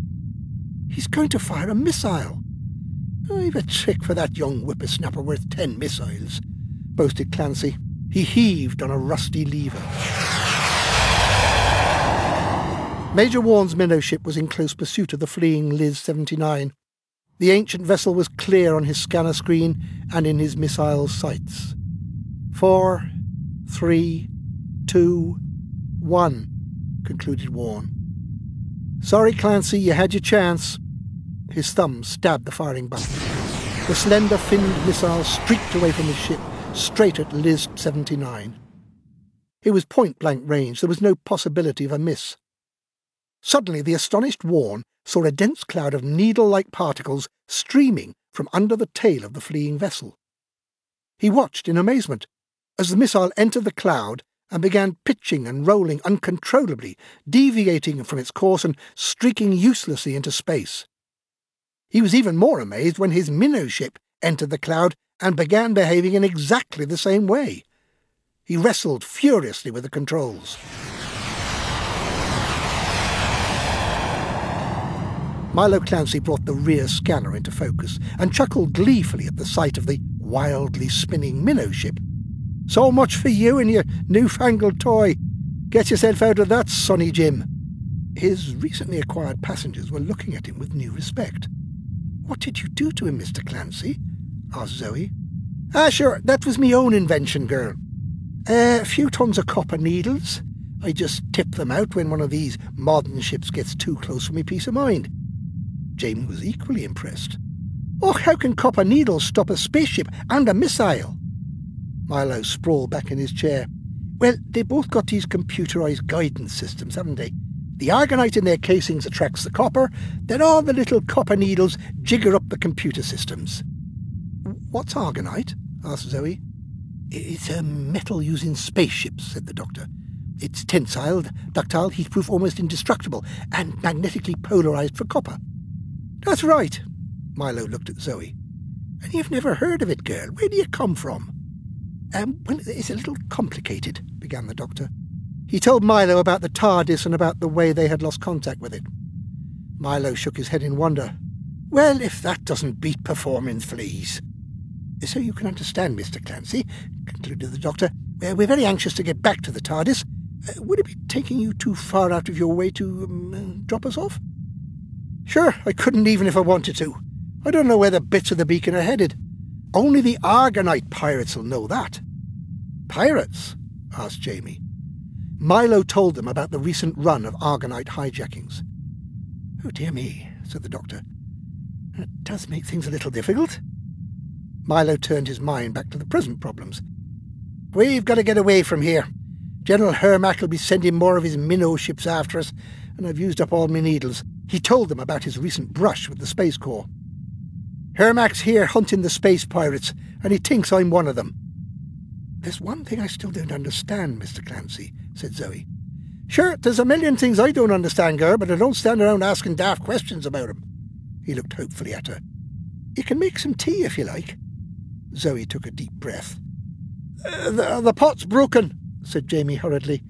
He picked up the fragments of china on the deck. Milo was already busy at the controls. There's another in the galley. That'll be okay. It's made of tilium. What's tilium? Asked Zoe. Milo slammed a fist down on the control console. Tilium! The metal this spaceship's made of. Makes a lousy cup of tea, but it's lasted me all round the galaxy. So that's why your own ship wasn't affected by the copper needles. That's what I couldn't understand. Her scientific curiosity satisfied, Zoe went off to look for the teapot. What will happen if those minnow ships catch us? Asked Jamie. They won't, laddie.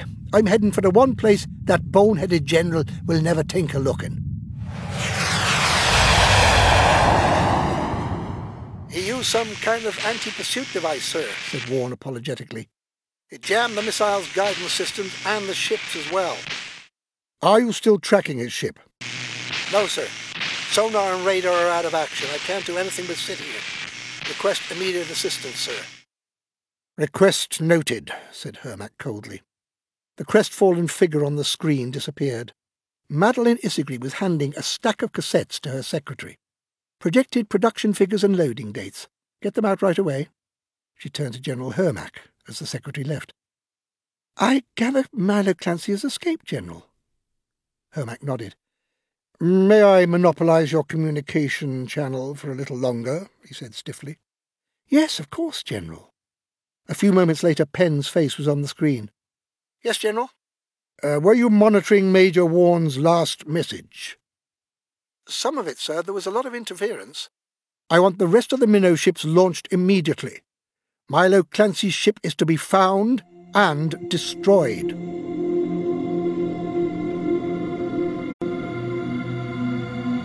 Chapter 8. The Fugitives.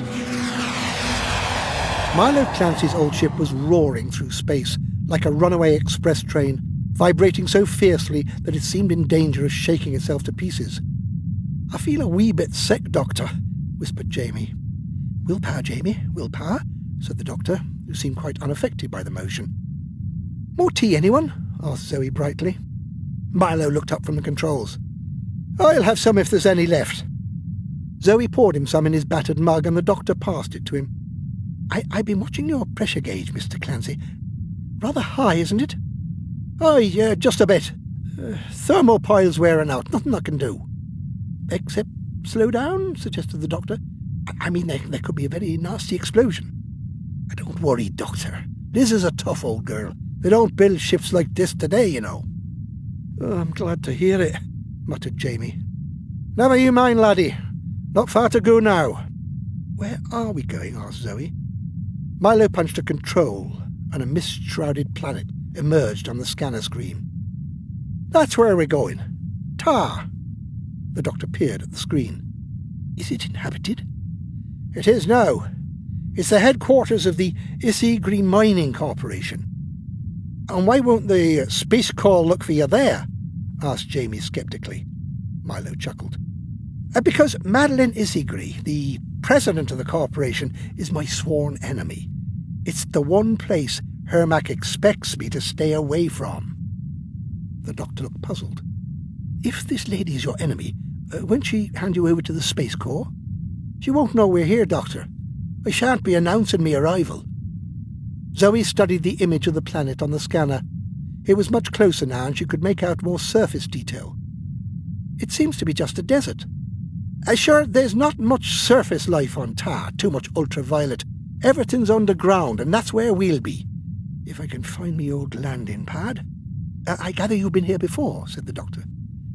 Me and me old partner Dom Isigri, rest his soul, turned this planet into Swiss cheese between us. Richest argonite fields we ever struck. Took us 10 years to clean it out." Milo bent over the scanner, which showed the dusty, cratered surface of the planet. "Now, where's that entry shaft?"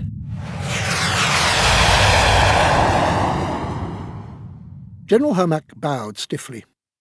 "Goodbye, Madame Isigri, and many thanks for your hospitality." "Where are you heading now, General?" First I have to pull Major Warne out of the fix he's got himself into. Then I have to pick up the men I've stationed on the beacons, and after that, Lobos." "Milo Clancy's base?" "The Argonite Pirates' base," corrected Hermack. "It's my guess that the beacon segments are heading there. With any luck we can catch Clancy red-handed and clean out the whole operation." "I hope so, General. My freighter crews are demanding to be armed in case they're attacked."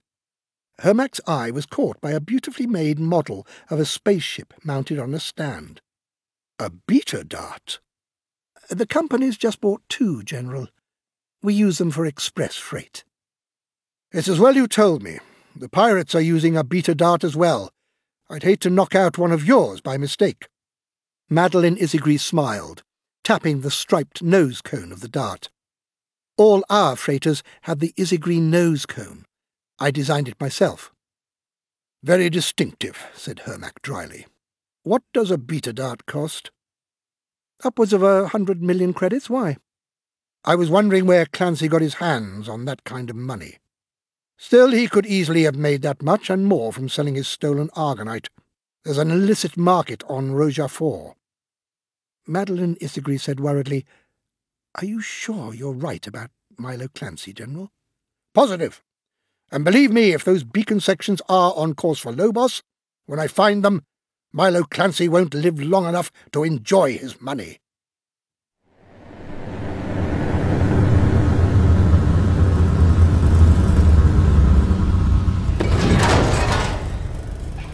Liz 79 thumped to the bottom of the underground landing shaft with all the grace of a lead balloon. Milo Clancy looked round. "Nice smooth landing that time." The doctor and his companions picked themselves up. "Smooth," said Jamie, rumming the back of his kilt. "I'd like to know what you called rough." Milo laughed. Soft are you, boy?" Jamie glared furiously at him. "Just let me get my feet on solid ground and we'll see who's soft. There'll be no solid ground for you, laddie, nor your friends. You're all going to stay here in the ship where you're safe." "Why do you want us to stay here?" asked the doctor mildly. "We're in an abandoned freighter dock a mile underground. There's nothing out there to see and nowhere to go. Just a maze of argonite tunnels. Get lost in them, and even I might not find you." Grabbing a tool bag, Milo headed for the door. "In that case, may I ask where you're going, Mr. Clancy?" "To check the damage from that warning rocket," said Clancy. He disappeared through the doorway. Jamie watched him go. "Do you think we can trust him, Doctor?" "I think we have to, Jamie. We've no chance of finding the TARDIS if we leave this ship." "Do we have a chance anyway? It's on one of those bits of beacon and we don't know where they're heading." "The space pirates must have a blast furnace to melt down the argonite," said the doctor thoughtfully. "Unfortunately, there's no way we can even guess where their headquarters might be." Zoe had been sitting quietly in a corner, working on a sheet of calculations.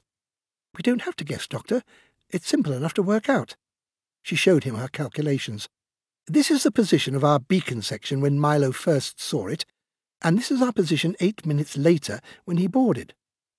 I got the figures from Milo's computer. With that data, it's not difficult to work out the original position and course of the beacon's fragments. The doctor frowned at the calculations. Ah, but what about my little experiment with electromagnetism? Oh, I compensated for that. Look, electromagnetic waves are always at right angles to the direction of propagation, and as you know, they travel at 186,282 miles a second. I see. Well, Zoe, what's the answer? If we'd stayed on our original course, we would eventually have landed somewhere very close to where we are now. Bless my soul, said the doctor. You're quite right. It's a simple enough calculation as you say, Zoe. I wonder why I didn't think of it myself. So do I, Doctor, said Zoe innocently. Jamie had been struggling to follow what was going on. Doctor, are you saying that the TARDIS is going to land near where we are now? Yes, Jamie, isn't that splendid? Aye, but that means the pirates must be right here as well. So Milo must be one of them after all, said Zoe. That's why he landed here. The doctor came to a decision. If the TARDIS is going to be landing near here, we've got to find it. Come on, and don't make a noise going down the ladder. Right, said Jamie. He dashed for the door, tripped over a chair and came down with a crash. The doctor and Zoe looked reproachfully at him. Aye, well, said Jamie defensively. We're no on the ladder yet. They crept out of the cabin. In an underground chamber filled with communications equipment, the lean, dark man called Cavan sat watching a bank of monitor screens. He swung round in his chair as his number 2 hurried into the room. Ah, Dervish, there you are. All right, Cavan. What's the panic? No panic, Dervish, said Cavan softly. I wanted to talk to you. How are things going at the plant? I'm just starting on the last section of Alpha 2. Leave it. Saladin can take charge. I want you to take the ship out. The Alpha 4 sections are to be rerouted to Lobos. That's impossible. Cavan's voice was softer than ever. When I give an order, Dervish, don't ever say it's impossible. Do you realise how far it is to Lobos? We'd have to refuel the beacon rockets. That's exactly what I want you to do. Cavan, listen, pleaded Dervish. The Space Corps is out there, looking for us with a V-ship and a flight of minnow ships. It's too dangerous, I won't do it. Cavan drew the holstered blaster that never left his side. Keep arguing with me, Dervish, and Saladin will be taking over your job permanently. I was only pointing out the dangers, Cavan. Cavan's voice dropped to a whisper. You're in more danger here and now than you'll ever find in space. Suddenly a light flashed and a voice came from the console. Intruders in perimeter tunnel 9. Cavan flicked a switch. Alert all guards, I'm on my way. The Space Corps, gasped Dervish. I don't know. Whoever it is, we'll deal with them in the tunnels. Now get moving. The Doctor, Jamie and Zoe were making their way along a dark, dank tunnel. The walls were rough-hewn with many cracks and fissures. From somewhere in the distance came the sound of dripping water. I don't think this can be the right way, whispered Zoe. We seem to be going deeper. What do you think, Doctor? Said Jamie. Should we turn back? I'm beginning to think we should have listened to Mr. Clancy, Jamie. He said we'd get lost and we... The Doctor broke off. I thought I heard something, a sort of buzzing noise. I can hear it too, but I cannot tell where it's coming from. The Doctor cocked his head. It seems to be somewhere above us. There's a wee light up there too.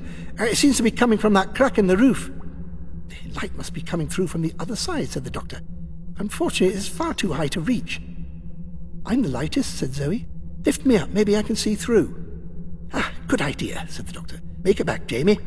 Aye, it's always me, grumbled Jamie. He bent down and the Doctor helped Zoe climb first onto Jamie's back and then onto his shoulders. Jamie slowly stood up. Zoe supported herself against the wall and put an eye to the fissure. A moment later the Doctor helped her scramble down.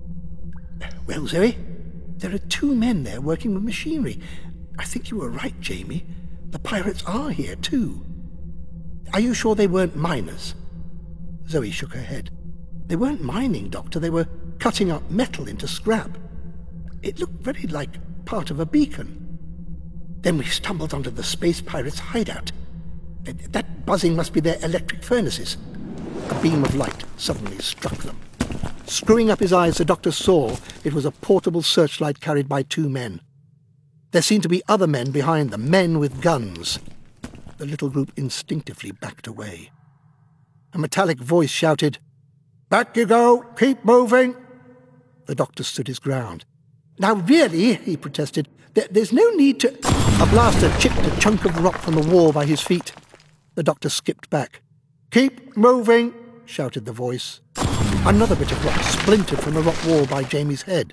"Hey!" yelled Jamie. "Back!" shouted the shadowy figure behind the searchlight.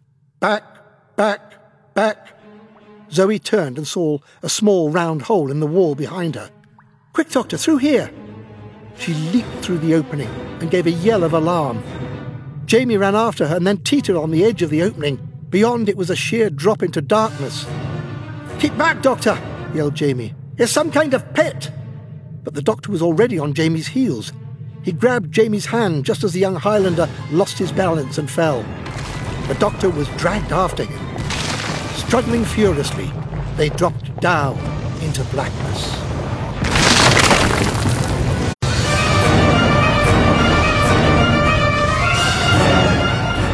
Chapter 9. The Prisoners. The doctor, Jamie and Zoe landed one by one at the bottom of the shaft. Zoe instinctively rolled over as she hit the ground. Jamie narrowly missed her, falling heavily close to one side. The doctor, however, landed partly on top of Jamie, provoking a yell of protest. Gradually they sorted themselves out. "Doctor, are you all right?" gasped Zoe. "No," said the doctor sadly. He fished in the back pocket of his baggy checkered trousers and produced a broken cardboard box of drawing pins.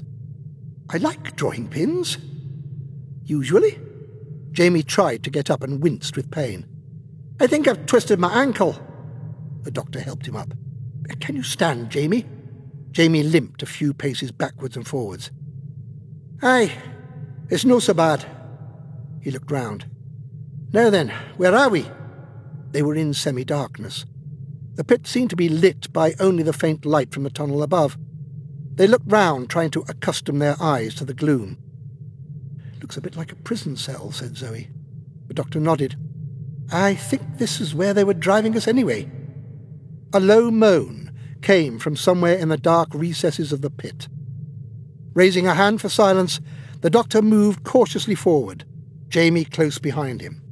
The doctor saw a shadowy figure stretched out in the corner and knelt beside it. As he came closer, Jamie saw that the figure was in uniform. "I think it's one of those men from the beacon, Doctor. The ones that were firing at us." The doctor finished his examination. "His shoulder's been hit by an energy bolt. I don't think it's broken." Looking round, the doctor saw an earthenware jug half full of water. He dipped his handkerchief in it and used the damp cloth to moisten the unconscious man's lips and forehead. The man moaned and stirred, his eyelids fluttering open. From his hidden control room, Cavan was talking to Dervish, now reluctantly in space on the pirate's beta dart. The face on the vidcom screen was sweating with fear. "I'm returning to base, Cavan, you hear me? I'm bringing the ship back." "Calm down, man," said Cavan gently. "What's your position?" "We're 43,000 miles out on an intersection course with the beacon segments." "You'll be among them in minutes, then. What's the panic?" "We're running into a trap. Our scanners have picked up the Space Corps cruiser just over 2 hours away on a convergent course." Cavan considered. "How long will it take you to get those beacon sections diverted to Lobos?" "At least 2 hours, maybe more. We just can't do it before the cruiser gets in range." "You'll have to work quickly then, won't you, Dervish? Find some way to cut the time." "We can't, I tell you. The battle cruiser will send minnows to blast us to bits. I'm coming back." Cavan held up a simple hand control, plugged into the panel. "I'm sure you recognise this, Dervish. After all, you helped to design it." "It's a UHF detonator." "That's right, and it's keyed to a charge under your atomic drive." "I don't believe you. You're bluffing." "If you think I'm bluffing, Dervish, just try turning back. You've got a fair chance of escaping the Space Corps. but you've no chance at all of getting away from me. The Doctor and his companions were exchanging stories with their fellow captive, who turned out to be a Space Corps lieutenant called Sorba. He had been captured by Cavan and his men during the attack on Beacon Alpha 4.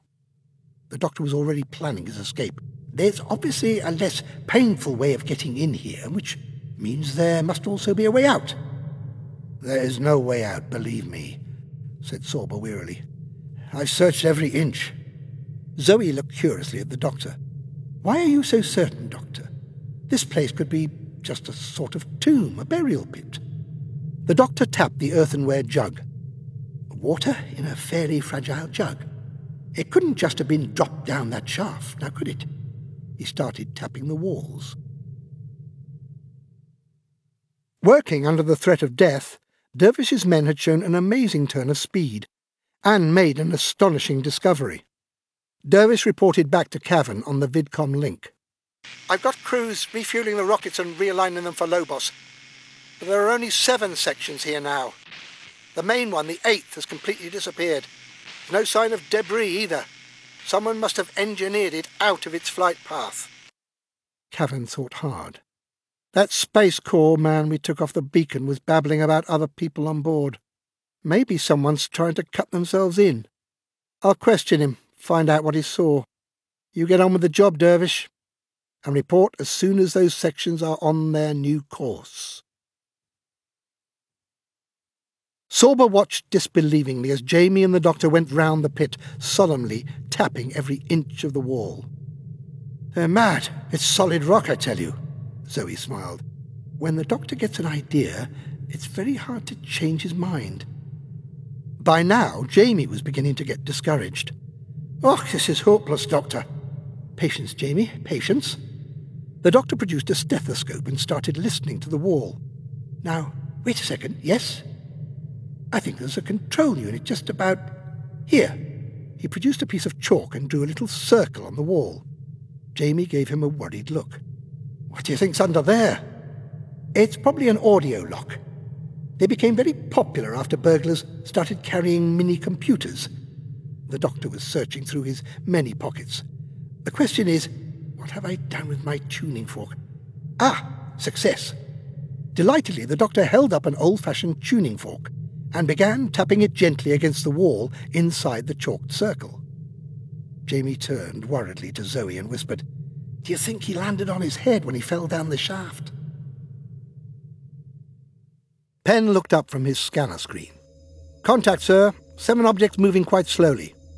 Warne frowned. If it's the beacon, there should be 8. What's their course? Demanded Hermack. The same as ours, sir. Lobos, said Hermack exultantly. Clancy's home base. We've got him. There's something moving on the edge of frame, sir, reported Penn suddenly. Is it the missing section? No, sir, it's too big and it's moving too fast. It must be a ship. It's the pirates, said Hermack. A ship out here it's got to be. Major Warne, get down to the minnow deck. I want you ready to go as soon as we get identification of that ship. As Warne hurried away, Hermack turned to Penn. You can forget those beacon sections. Our target is that ship. A few minutes later, Warne came through from the minnow deck. I'm in Minnow 22, ready to go, General. Any news? Penn has just made a positive identification. The ship's definitely a beta dart. It can still outrun us. It won't outrun a minnow, said Warne grimly. She's boosting, sir, called Penn. She must have spotted us. Hermack leaned forward eagerly. V-Master to Minnow 22. Blast away, Ian. Right, sir. I'll bring you back a chunk for a souvenir. Seconds later, the sleek, deadly minnow blasted away from the mothership into the blackness of deep space.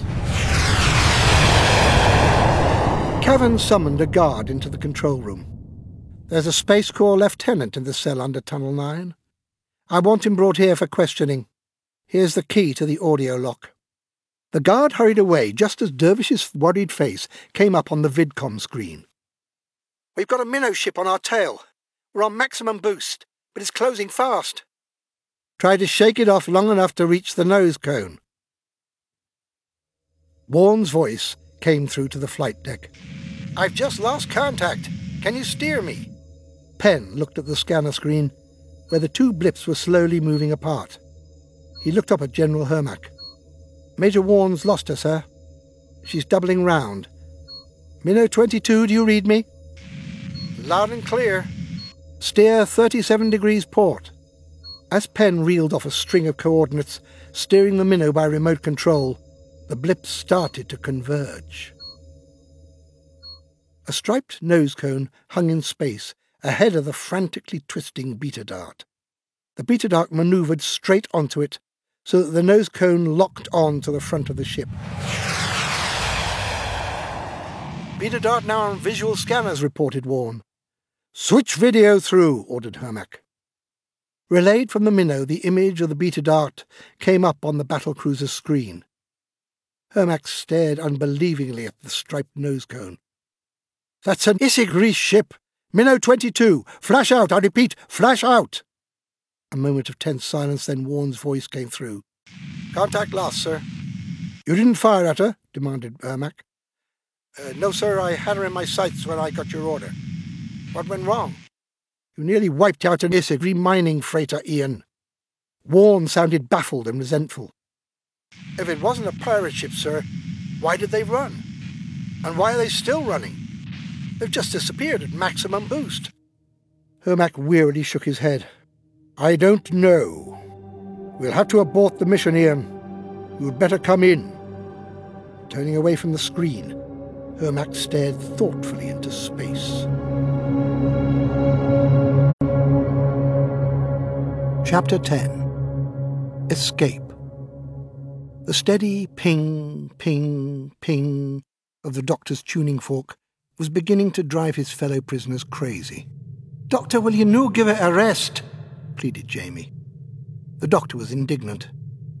"You want to get out of here, don't you?" "Oh, that'll never get us out." "It will if I can hit the right key," said the doctor obstinately. "An audio lock can be activated only by a particular sound, and so far I haven't managed to find it." He gave a further succession of twangs. "I can't bear it any more," shouted Jamie suddenly. Snatching the tuning fork from the doctor's hand, he hurled it at the rock wall. The tuning fork gave out a particularly jarring twang. There was a heavy grating sound, and a section of wall slid back before their astonished eyes. "Well done, Jamie," said the doctor delightedly. "You found the right key." Jamie and Zoe turned to help the astonished Lieutenant Sorber to his feet. "Come on," said Zoe. "We can get away now."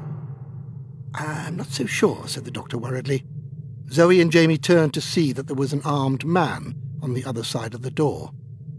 The man stepped forward. To their utter astonishment, it was Milo Clancy. "I've been trying to find a way into this cell for half an hour. Come along with you now." Nobody moved, and Milo glared indignantly at them. "What's the matter with you? You're not still thinking I'm in cahoots with the pirates?" "It might help if you pointed that weapon in another direction," said the doctor. Milo slung the blaster rifle over his shoulder. "Now, listen to me, all of you.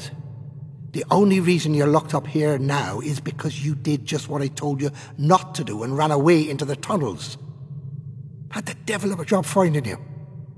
And if you want to get out of here alive, Milo Clancy's the only fella can show you the way.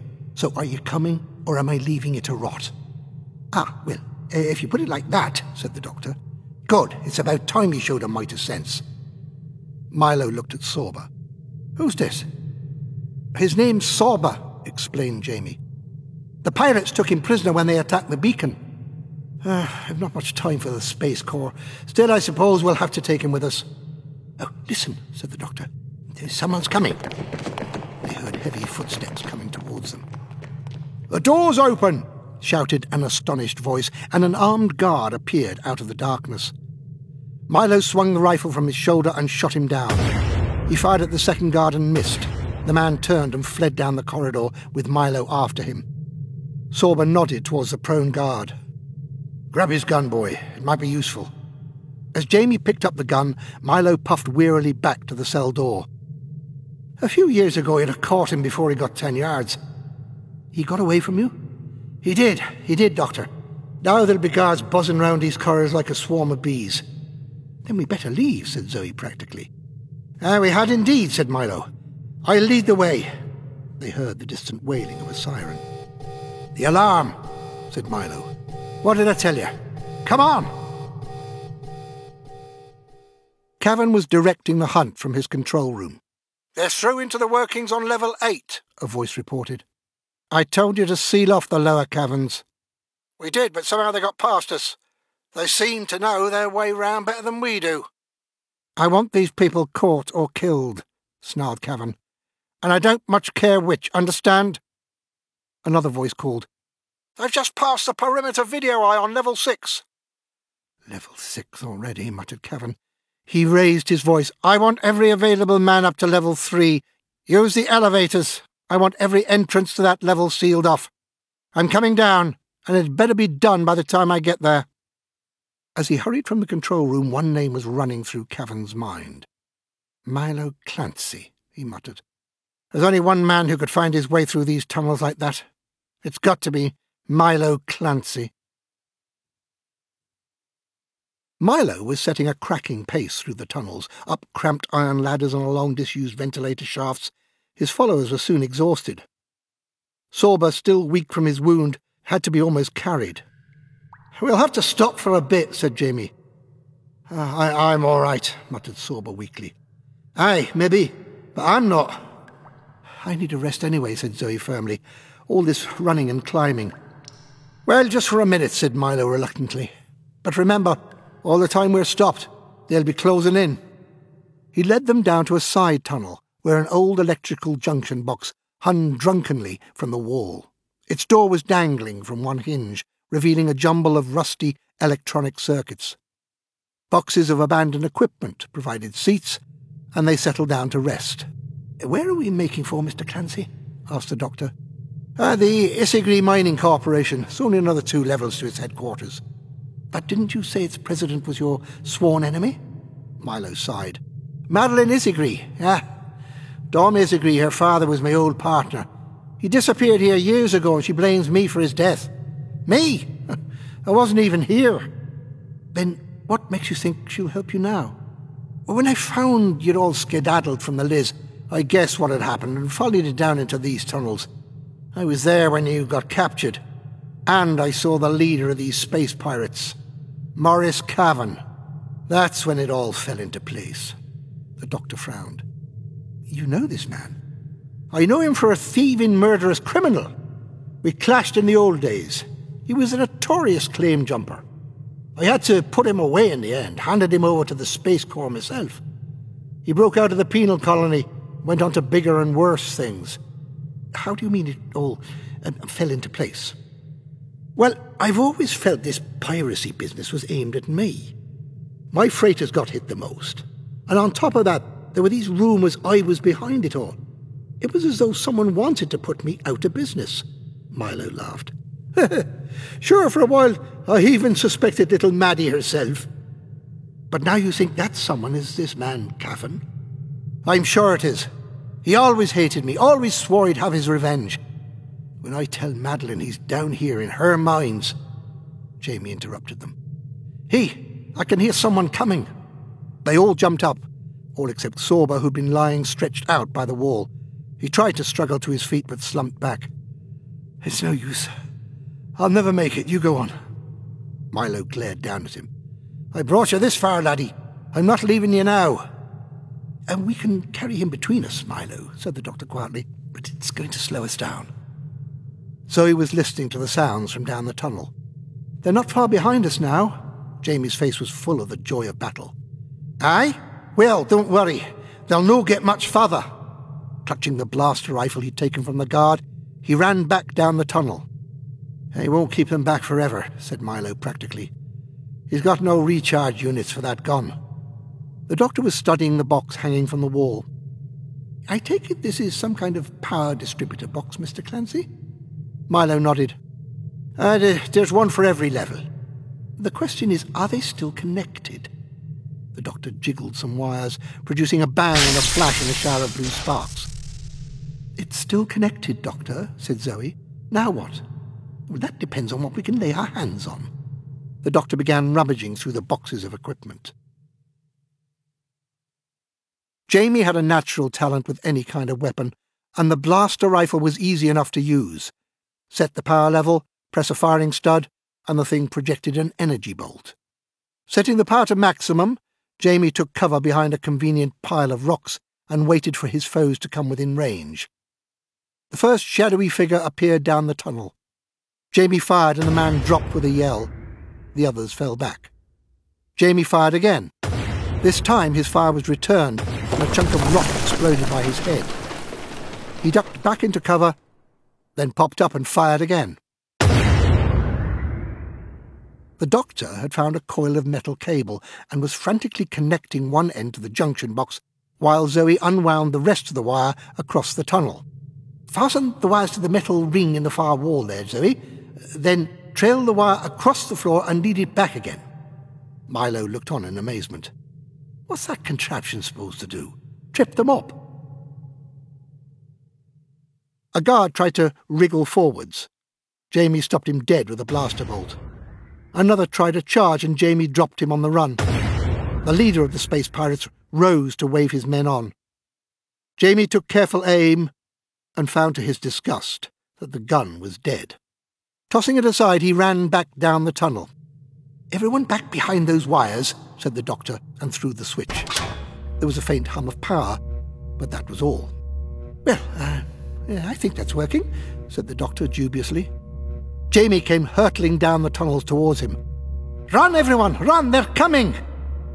"Oh, wait, Jamie," yelled the doctor, and leapt for the switch, throwing it seconds before Jamie hit the cat's cradle of wire laced across the tunnel floor. Heaving Jamie past the wire, the doctor threw the switch again and retreated down the tunnel. Realizing that Jamie's weapon was exhausted, Cavern's guards dashed confidently down the tunnel. The guard in the lead suddenly twisted and fell in mid-air, sparks playing about his body. Terrified by this new, unknown danger, the guards fell back. Madeline Isigre rose from behind her ornate desk in amazement as Milo Clancy and his motley companions were shown into her office by one of her guards. "Milo, it really is you. I couldn't believe it when they told me you were here. And who are all these others? What's going on? And why have you stayed away so long?" Milo Clancy strode masterfully forwards. He had known Madeline Isigre since the day she was born. He still couldn't quite accept that she'd grown up, let alone that she was now president of a rival mining company. "Madeline, my dear, will you do one thing for me before you start asking me questions? I want you to contact General Hermack right away and tell him to get that V-ship of his here just as soon as he can." "But he's only just left. Why should I call him back? What's so urgent?" "Oh, there you go, asking questions again, because you've a nest of vipers in your mind workings. That's why." Madeline still looked baffled. The doctor intervened. "Mr. Clancy means that argonite pirates have been using your tunnels as their secret hideout." "Argonite pirates? Here, on Tar, in my mines? Oh, really, Milo?" "You remember hearing of Maurice Cavan, your father's old enemy and mine. You know what sort of a villain he is? Well, it's him that's behind it, after revenge on me and you as well." Madeline Isigre seemed to realize that he was serious. "If he is using the old mine workings, as you say, then my company guards will take care of him. But he's got an army of armed cutthroats down there. There's still no need to call in the Space Corps. My men will deal with them." "Oh, the girl's as stubborn as her old man," said Milo despairingly. "Your guards wouldn't stand a chance against Cavan's mob. I'm calling the Space Corps whether you like it or not." He strode towards the VidCom console beside the desk. "Stop," called Madeline. "Don't touch that console, Milo." Cavan suddenly burst in, flanked by two armed men. Sorba was the first to react. He snatched the blaster rifle from Madeline's guard and swung it round to cover Cavan, who promptly blasted Sorba down before he could fire. Cavan smiled coldly. "Anyone else want to die like a hero?"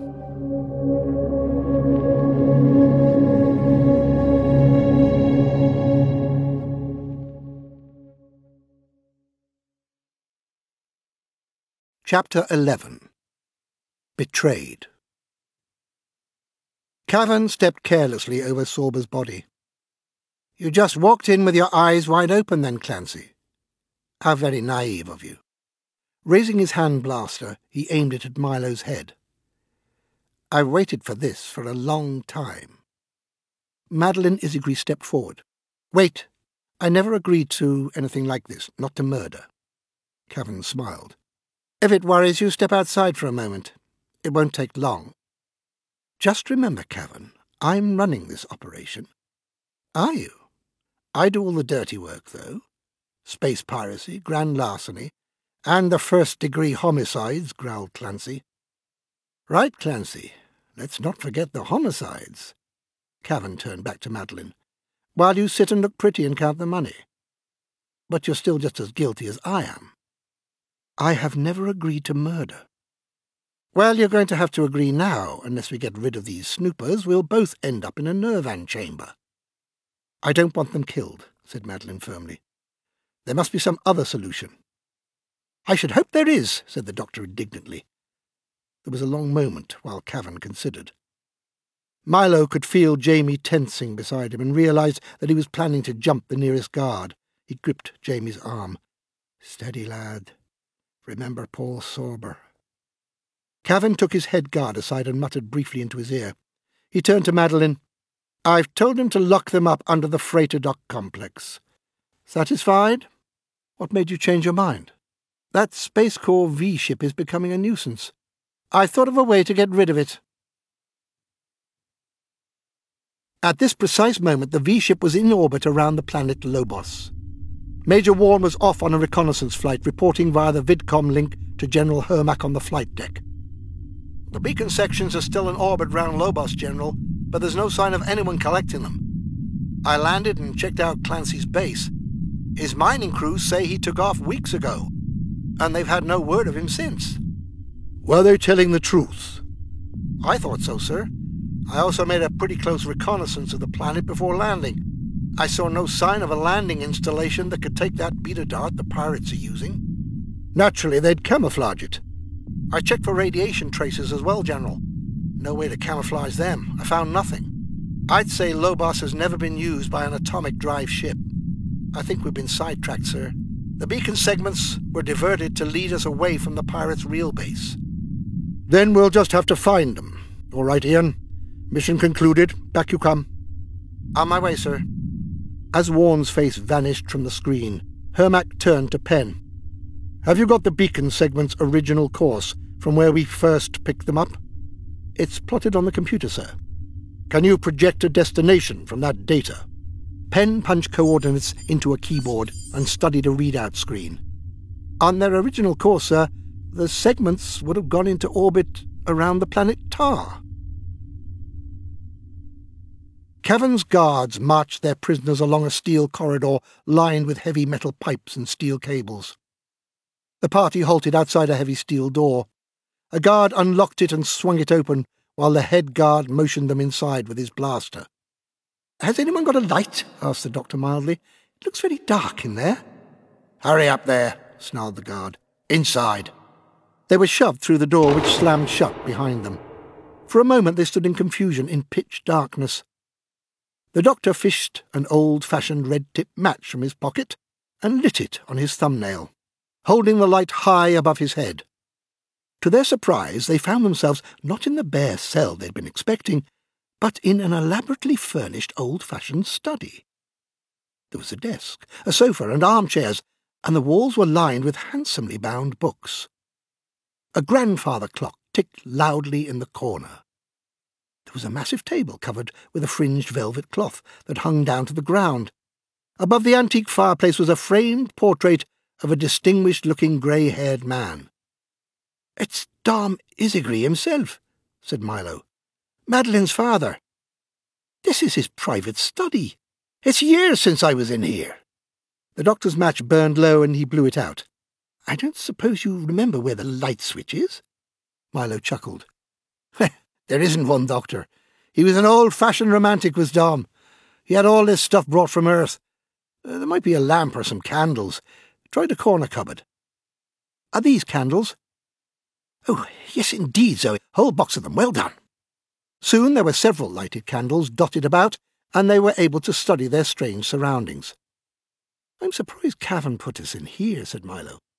"I heard Madeline had the place locked up after Dom disappeared. Never came here herself, and never let anyone else come either." "I think someone's been here fairly recently," said the doctor calmly. "That clock in the corner has an 8-day movement, and it's still ticking."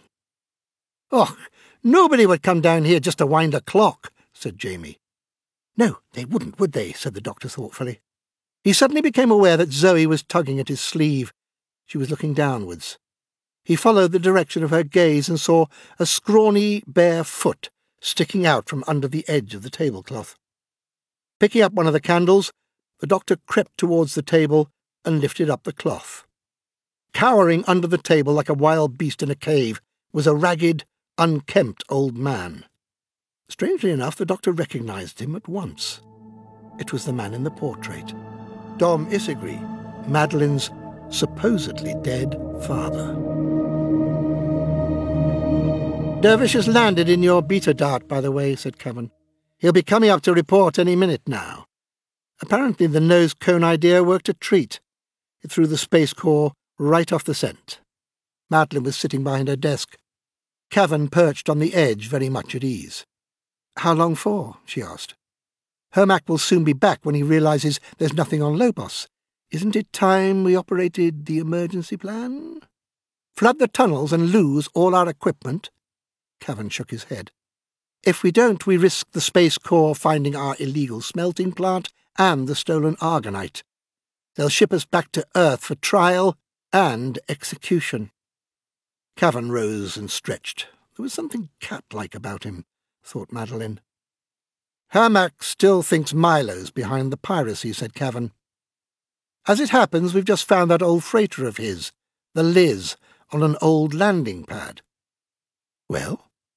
"I'm going to have it fitted with remote-control steering, fill the holes with stolen argonite, and put Clancy and all his friends on board. The Liz will take off, apparently trying to escape, just as Hermack's V-ship comes in range. So Hermack will pick them up, and they'll promptly tell him everything." Cavan shook his head. "Oh, don't worry, he won't get a word out of them."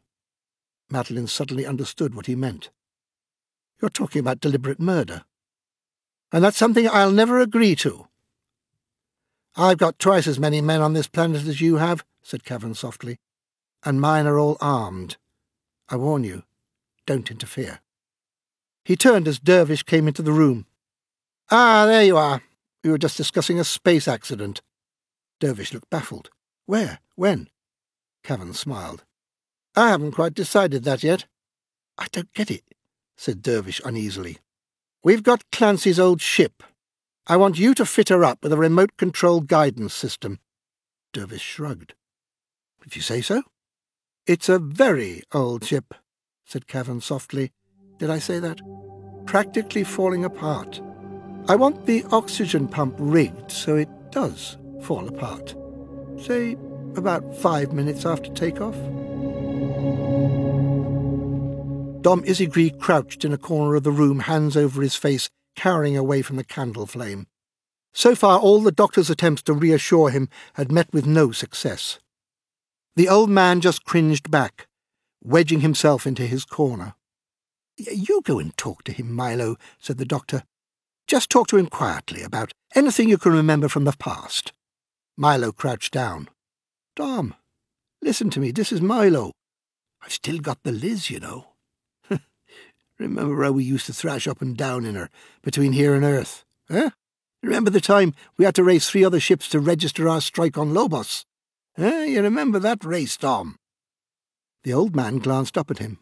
Somehow Milo's voice seemed to calm him. "You remember when Madeline was born? We made record time on the return trip. I thought the old Liz would split in 2. Suddenly Dom Isigry spoke, or rather croaked, in a voice rusty with disuse. "Madeline? Little Maddie?" He tugged a tattered photograph of a little girl from the pocket of his shirt. Milo looked at it. "There she is.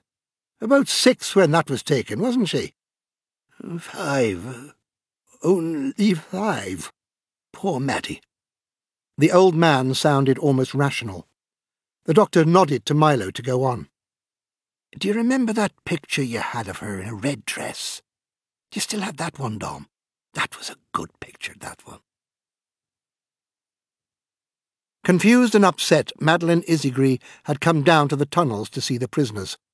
She was astonished to see one of Cavern's guards on duty outside the permanently locked door to her father's old study. "Where are the prisoners?" The guard nodded towards the door. "All in there, safe and sound." "I gave orders that my father's study should be kept locked." The guard shrugged indifferently. "Cavan said to shove 'em in there. Give me the key. Chief said no one else is to go in there. Sorry, miss." "You will be," said Madeline grimly. She turned and went back the way she had come. The guard called to his colleague who was patrolling the junction. "Go and tell the chief that Miss Isigree's been down here trying to get in to see the prisoners. Tell him she knows where he's put 'em and she's in a flaming temper about it." "Milo Clancy," said the old man. "It really is you, isn't it, Milo?" "Of course it is, Dom. Come and sit down now and meet my friends." The old man let Milo settle him in a chair. "Friends," he said vaguely. "We were friends, weren't we?" "Of course we were, Dom. And we still are." The old man clutched Milo's sleeve, staring up into his face. "He's caught you too, has he, Milo? He's caught us all." He looked round the little group. "You're all going to die down here. All of you."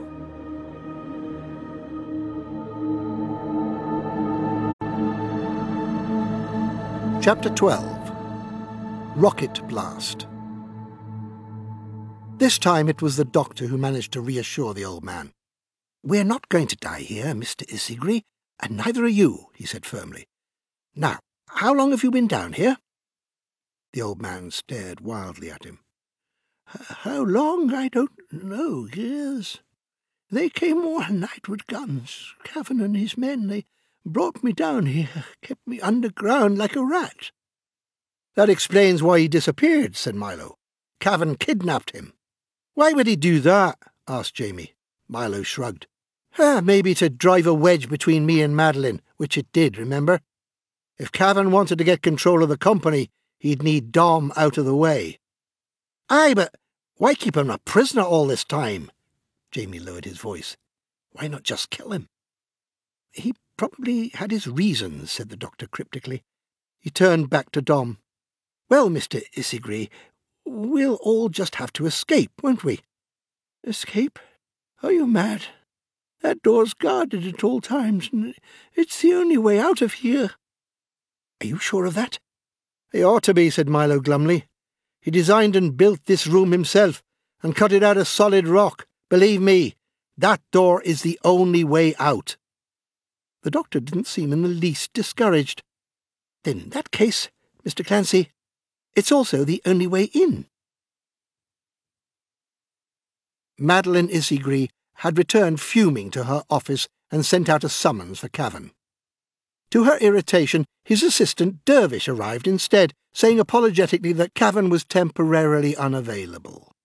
Madeline Isigree looked thoughtfully at him and decided to seize her opportunity. "You seem to be an intelligent man, Dervish. A qualified astro-engineer. How did you get mixed up with a man like Cavan?" "I was working on the space beacon project. The budget ran into billions and I'd got myself into debt. I diverted some of the money and Cavan found out. Just one mistake, but that was enough." "It started as a salvage operation with me," said Madeline. "After my father disappeared and I split with Milo, things were shaky for a while. Cavan turned up with this salvage deal. I knew it was a bit shady, but the firm needed money. Suddenly it turned into space piracy. I didn't know what I'd got involved with. Then I saw him shoot that Space Corps man here, in my office. I've got to find a way of fighting him." "Well, you can't fight Cavan." "Not alone, perhaps, but with you to help me." "Don't even think about it," pleaded Dervish. He saw the scornful look on her face and said angrily, "Yeah, all right, I'm scared. I know what Cavan is capable of doing to us, believe me. He'd kill us both without hesitation if he even suspected we'd been talking like this." He's planning to kill the prisoners, Dervish. All of them. Are we going to let him murder 4 innocent people? I've got to get back, babbled Dervish. Lots of work to do. Just let me go, please. He dodged past her and headed for the door. You're as guilty as he is, shouted Madeline. But Dervish was gone. Madeline looked after him for a moment and came to a sudden decision. She whirled round and headed for her vidcom console. Isigri control to V-ship? Isigri control to V-ship. Do you read me? Come in, please. Her voice crackled faintly through the speaker on the V-ship's flight deck. Message from Isigri control, reported Penn. I'll put it through the amplifier. The voice became louder and clearer. Isigri control to General Hermack. Please come in. Even over the airways, Hermack could hear the edge of desperation in her voice. Coming on video now, sir. Madeline's anguished face appeared on the vidcom screen. Isigri control to Space Corps. V-Master to Isigri control, said Hermack. Receiving you now. General Hermack, please listen carefully. You must come... Madeline's voice cut off and the screen went blank. What the blue blazes, growled Hermack. Penn, get that connection reopened. It is open, sir, reported Penn. Someone's pulled the plug at the other end. I seem to have got back here just in time. One of Cavern's hands was still on the cutout switch. The other held Madeline Isigri's wrist in a painful grip.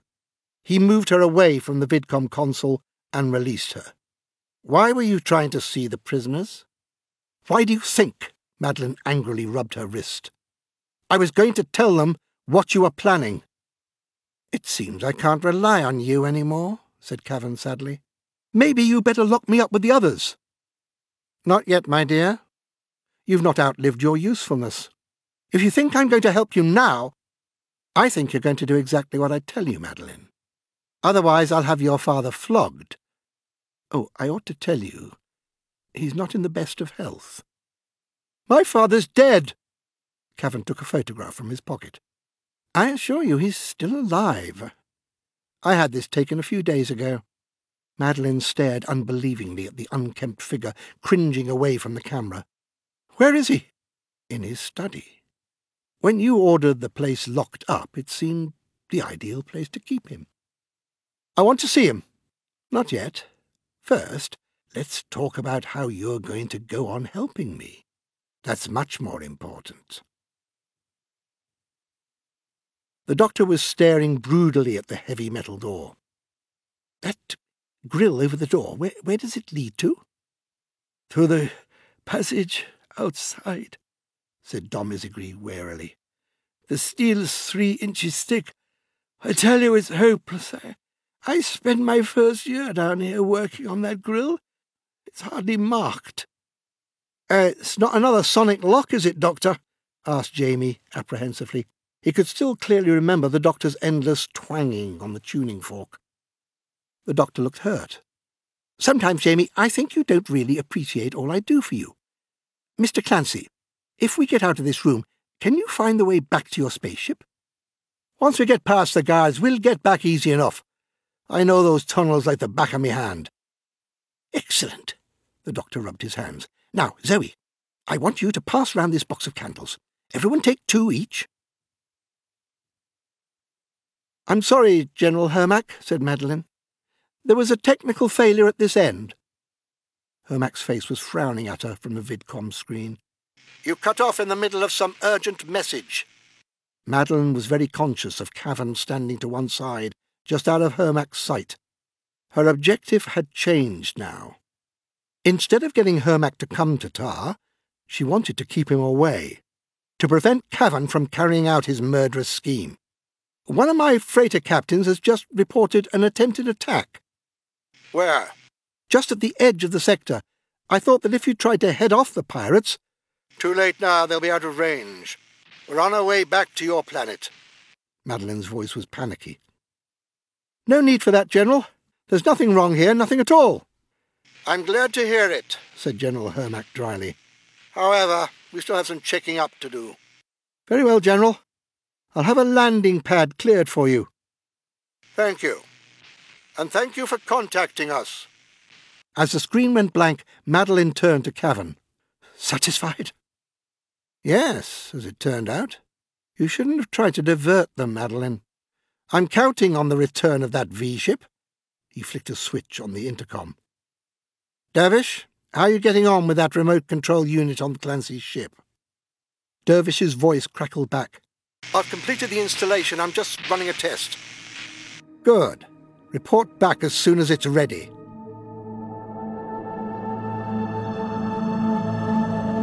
Under the doctor's direction, he and his fellow prisoners were rubbing candle wax into the floor. They'd worn down several candles between them, and by now the whole area around the door was covered with a thin layer of wax. The doctor stood up. There, that should do it. He fished a cloth bag of marbles from his pocket and tipped it out over the waxed area. Do you think it's going to work? Asked Zoe.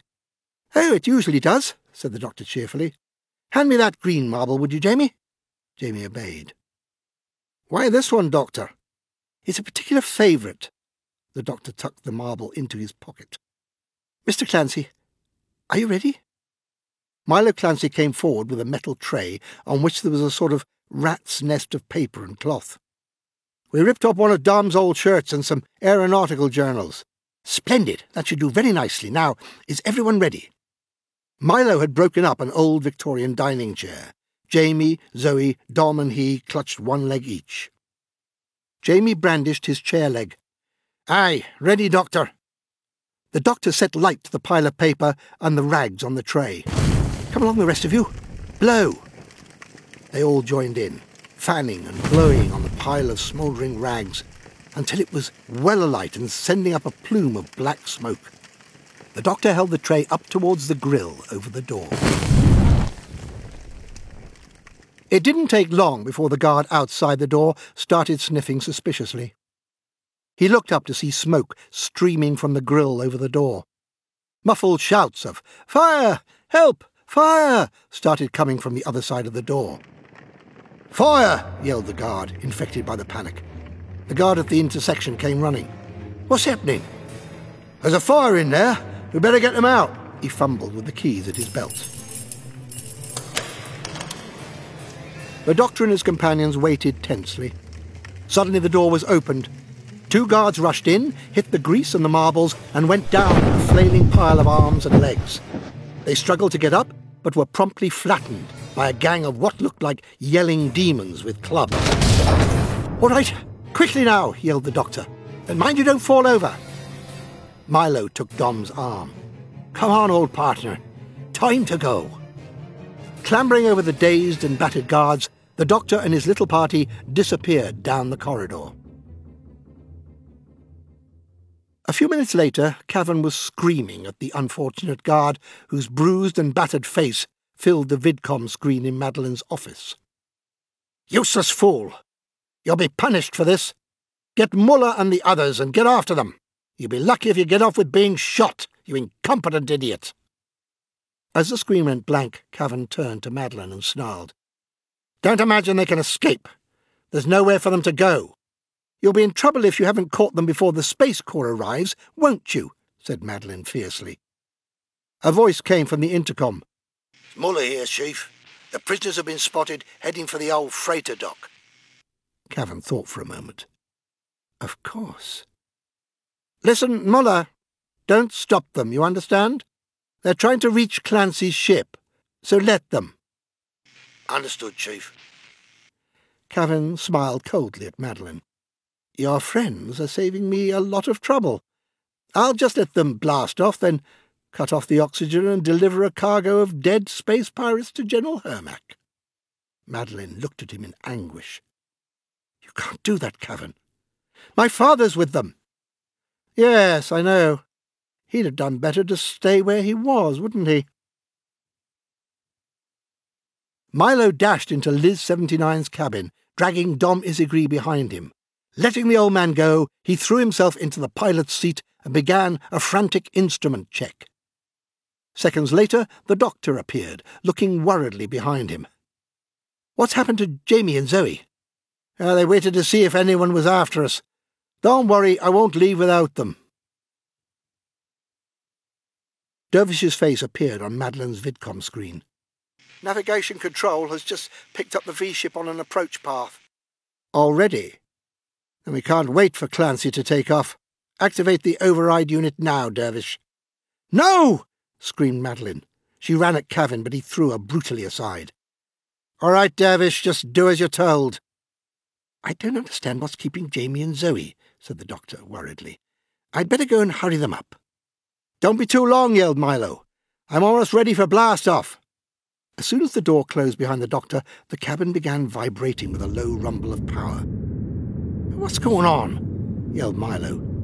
He wrestled with the controls, but they were locked and refused to respond. Dom Isigri looked at him in terror.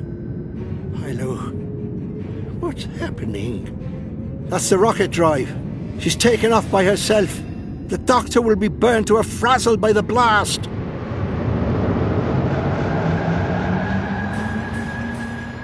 The doctor was tearing down the access tunnel from the launch pad. He'd started running the moment the ship started to vibrate. He didn't know what was happening, but he knew that underneath a rocket at blast-off was no place to linger. If he could only run far enough, quickly enough. A shattering roar came from the launch pad just behind him, and a blast of smoke, flames and chemical fumes ripped through the tunnel. The doctor was picked up and hurled to the ground. He lay motionless amid the drifting, poisonous smoke. Chapter 13. A Coffin in Space. Jamie and Zoe had been trapped at an intersection by two guards. The patrol had suddenly appeared in front of them, cutting them off from the others. They had reached cover unseen, and there they had been forced to wait. Fortunately for Jamie and Zoe, the guards got new orders over their intercoms and hurried away. Scarcely had Jamie and Zoe resumed their journey when they felt the ground shake and heard a distant roar. Jamie paused. What's that, Zoe? It's the rocket motors. The doctor's blasting off without us. It would not do that, said Jamie, horrified. Come on! They started running in the direction of the sound. In Liz 79's cabin, Milo wrestled with the controls. Dom Isigri looked bewilderedly at him. What's happening, Milo? We've walked right into Cavan's trap. The ship's being operated by remote control. Cavan must have installed an override unit somewhere. Now, if I could only find it... Milo reached for his tool bag. Gasping in the still, drifting smoke, Jamie and Zoe ran down the tunnel. They literally stumbled over the doctor's unconscious body. They crouched down beside him. Is he all right? Asked Jamie anxiously. Zoe was feeling the doctor's wrist. His pulse is pretty weak. She coughed. We've got to get him out of these fumes. Jamie heaved the doctor over his shoulder and carried him back down the tunnels. Madeline watched numbly as Dervish finished linking the master control box of his remote control unit to her communications unit. There you are. You control the ship, the oxygen supply, and the vidcom link from here.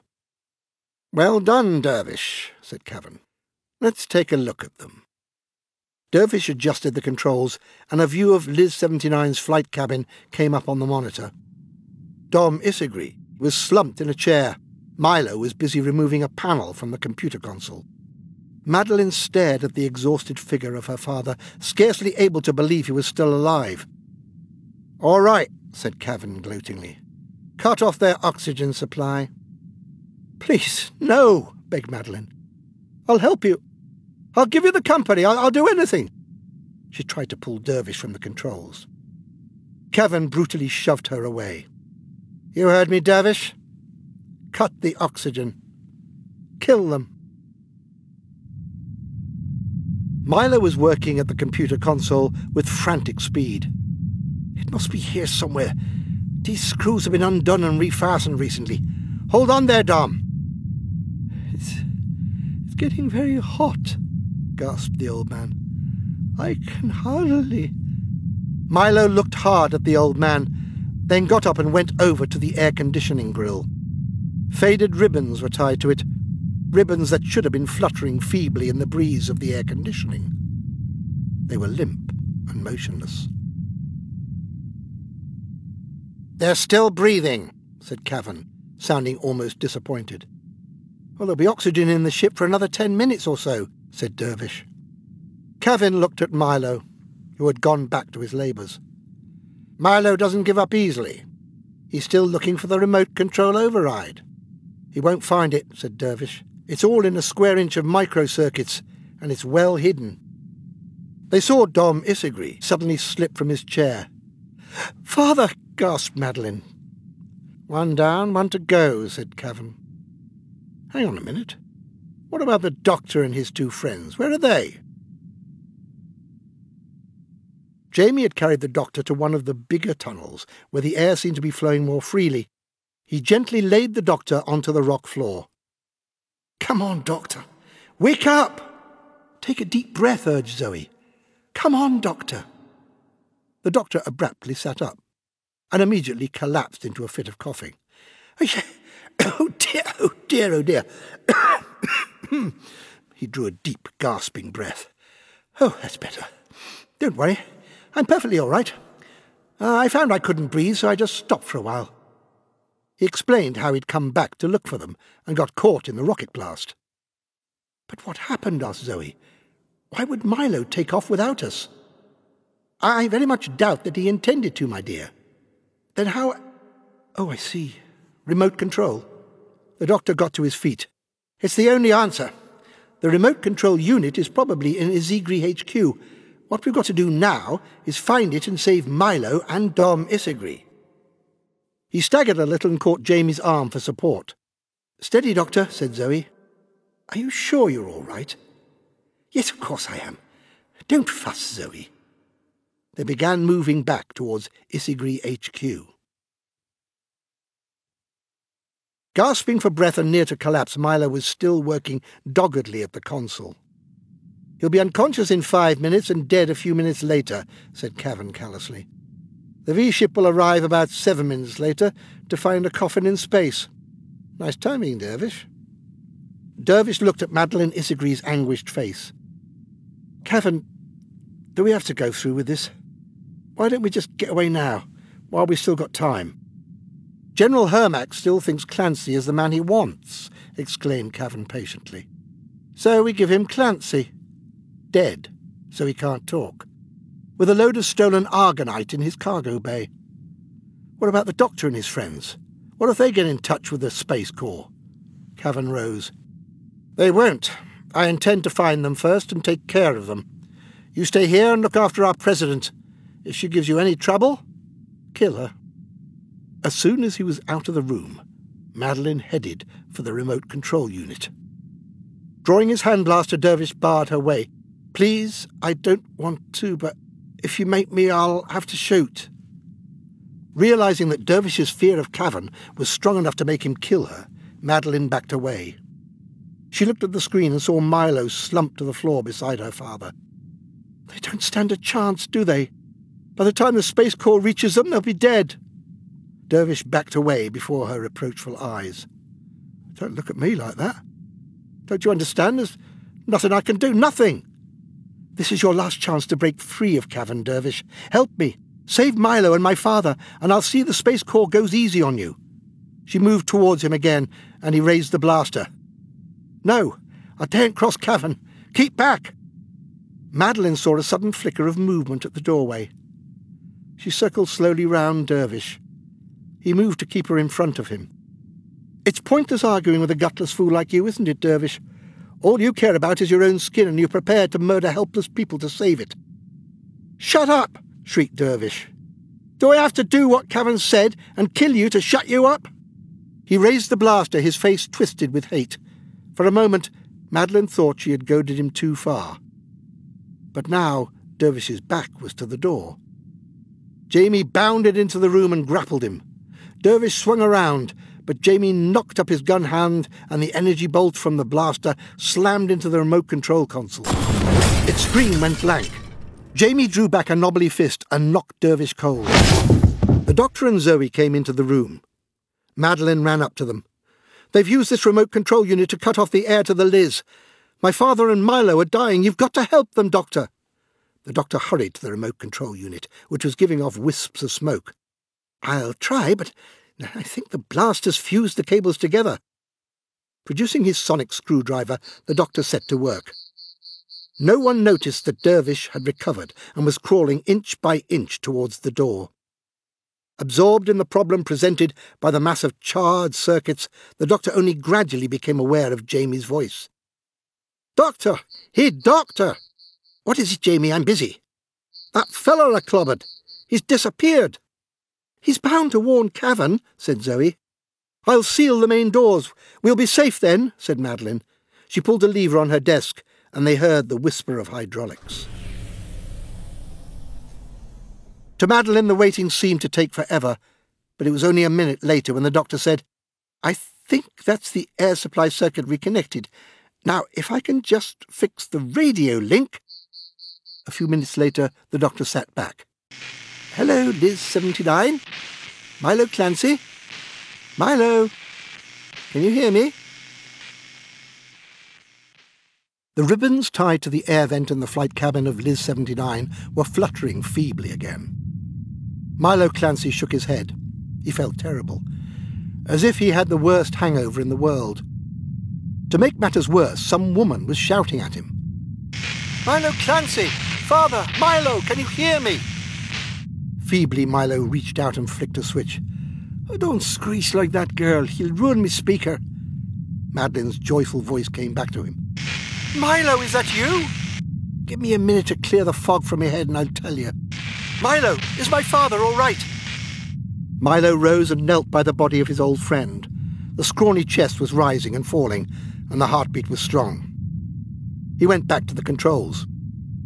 "He's a tough old bird. He'll live." A voice boomed through the cabin. "Milo Clancy, this is General Hermack." Milo clutched his temples. "Oh, Bichebas, not another one. Will you turn the volume down, General? You're blasting me eardrums." "Milo Clancy, we are coming alongside." "Will you kindly shut up for a moment, General, and let me get a word in? I've something to tell you that'll curl your hair." Returning from his unsuccessful attempt to track down the doctor and his friends, Cavan headed towards Madeline's office. He was just about to enter the HQ area when he ran into Dervish, who was scurrying frantically in the opposite direction. Dervish nervously babbled his explanation. "The doctor and his friends attacked me. I was lucky to get away alive." "You're a fool, Dervish. Now they'll bring the Space Corps down on our heads. Come on." Dragging Dervish with him, he set off for Madeline's office. By now, General Hermack had interrogated both Milo Clancy and Dom Isigri over the VidCom unit, and despite some initial scepticism, he was convinced that Milo's story was largely true. Now he was talking to Madeline and the doctor. "Have no fear, Miss Isigri. We are coming to your assistance. We shall be making a full assault landing in exactly 55 minutes. Cavan stared grimly at the heavy metal door to Isigri HQ. Locked. Sealed from the inside. He turned to the VidCom unit by the door. "Madeline, can you hear me? This is your old friend Cavan." Madeline turned from the hated features on the screen in her office. "It's Cavan, Doctor. He must be by the main door." She turned back to the screen. "You can't get in, Cavan. I've set the emergency locks. By the time you can cut through, the Space Corps will be here. It's preparing a landing now." "You're such a disappointment to me, Madeline," said Cavan sadly. "We were making a fortune together. Now I have to leave in an undignified hurry, and you have to stay here to die." "Empty threats, Cavan." Cavan dragged Dervish into the VidCom's field of view. "Dervish here is about to visit the atomic fuel store." He turned to the terrified figure beside him. "You'll need about 20 charges, connected up in series, to do a really good job, Dervish." "This is madness. There isn't time. We've got to get away." "We shall. Don't worry. Now just do as I say." Shoving Dervish away, Cavan turned back to Madeline. There should be quite an explosion. I reckon it'll be equivalent to, about 80 of those old-fashioned hydrogen bombs. You'd never dare, Cavan. You'd destroy the planet, and blow yourself sky high as well. Oh no. We're about to leave the planet by beta dart. I'll activate the bomb by remote control when we're a safe distance away, and the V-ship is right in the flash zone. Cavan raised his hand in farewell. Oh, and don't try to leave, Madeline. I've locked the doors too. From the outside. Enjoy the Big Bang. He turned away, and the screen went blank.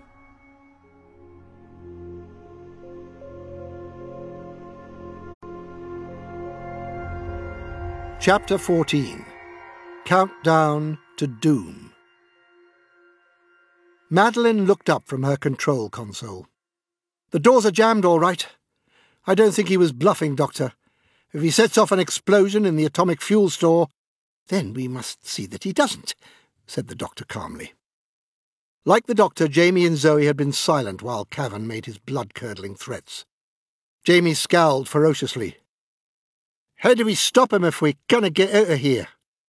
What about telling the Space Corps? Asked Zoe. Maybe he can get here quicker. The Doctor shook his head.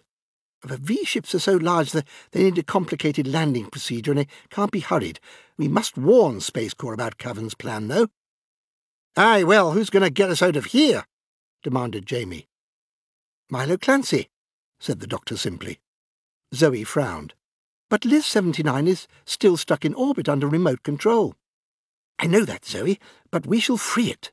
Madeline, my dear, you get on to General Hermack and inform him of the situation. I'll see how Milo's getting on.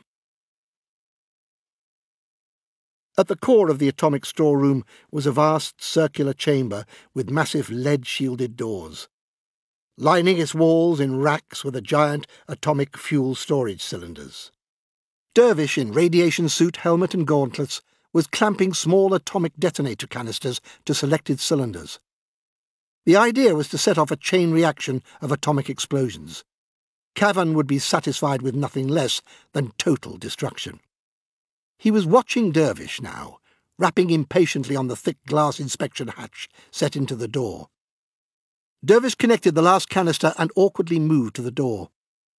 Cavan opened it to him, and Dervish emerged into the stark concrete corridor outside. When the door was closed, he removed his gloves and helmet and wiped his forehead. Only the detonator to connect now. Dervish opened a metal box standing outside the door. Inside was a contraption like a complicated electronic alarm clock, which rested on a hammock of plastic webbing. Dervish carefully lifted it out. You're taking your time, snarled Cavan. This isn't something you can hurry. You've got to hurry. That V-ship will be dropping on us soon. Cavan looked at the clock over the door. It read 11:25. He grabbed Dervish's arm.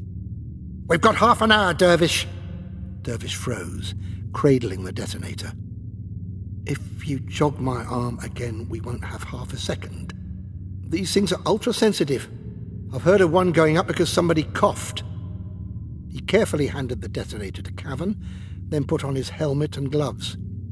He took back the detonator. Cavan opened the door, and Dervish went back to complete his terrifying task. Milo Clancy, meanwhile, was trying to carry out an equally complicated task. Guided by the Doctor's voice over the space radio link, he was trying to find and disconnect the device that was controlling his ship. The Doctor found it was rather like working by remote control. Now, Milo, have you found the little red wire leading into the Neurista bank? Milo rooted inside the computer console. Little red wire, he says. Haven't I found about 50 red wires? Here, Dom, hold this lot out of the way, will you? He handed a tangle of connections to the patiently waiting Dom. Milo peered into the interior of the console. Neurista bank. Now, would that be this little bunch of thingamies here? He poked a finger into the console. There was a loud crackling, and Milo snatched his hand away with a yell.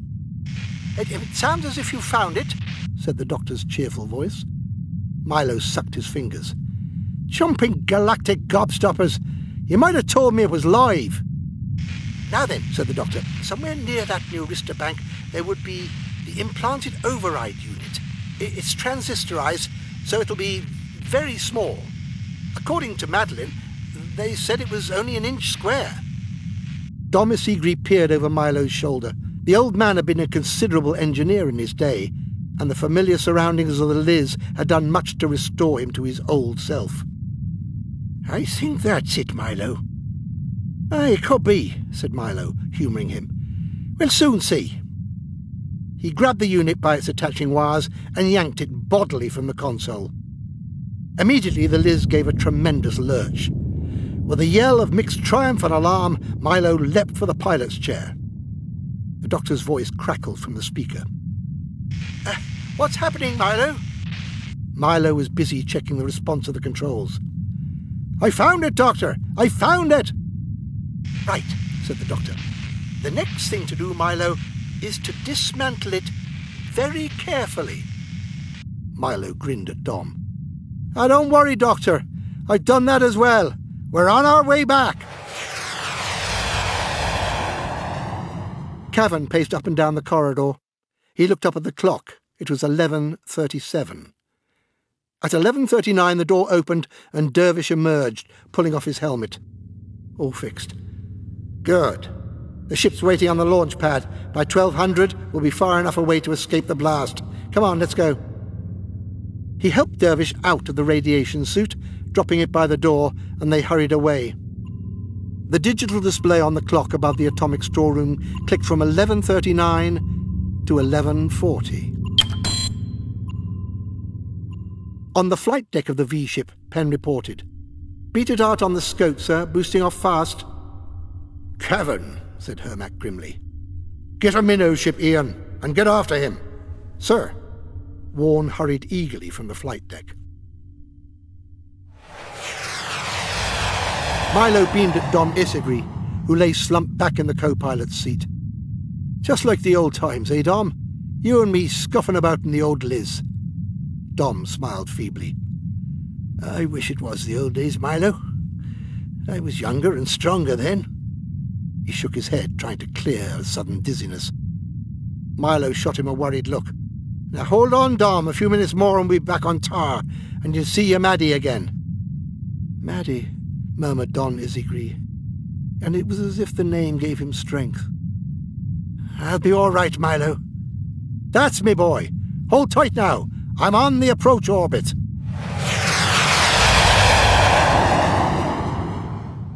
I'm right on the Beta Dart's tail, sir, reported Warne. 30 seconds and I'll be within missile range.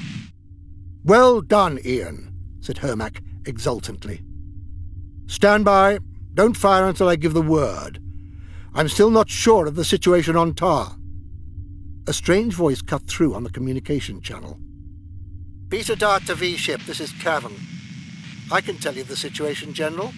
I've got the Isigri atomic fuel store wired for an explosion that will destroy the planet. At this distance, it will take out both our ships as well. Miss Isigri told me about your murderous plan, Cavan. You must be mad. You better surrender now. Oh, no, General.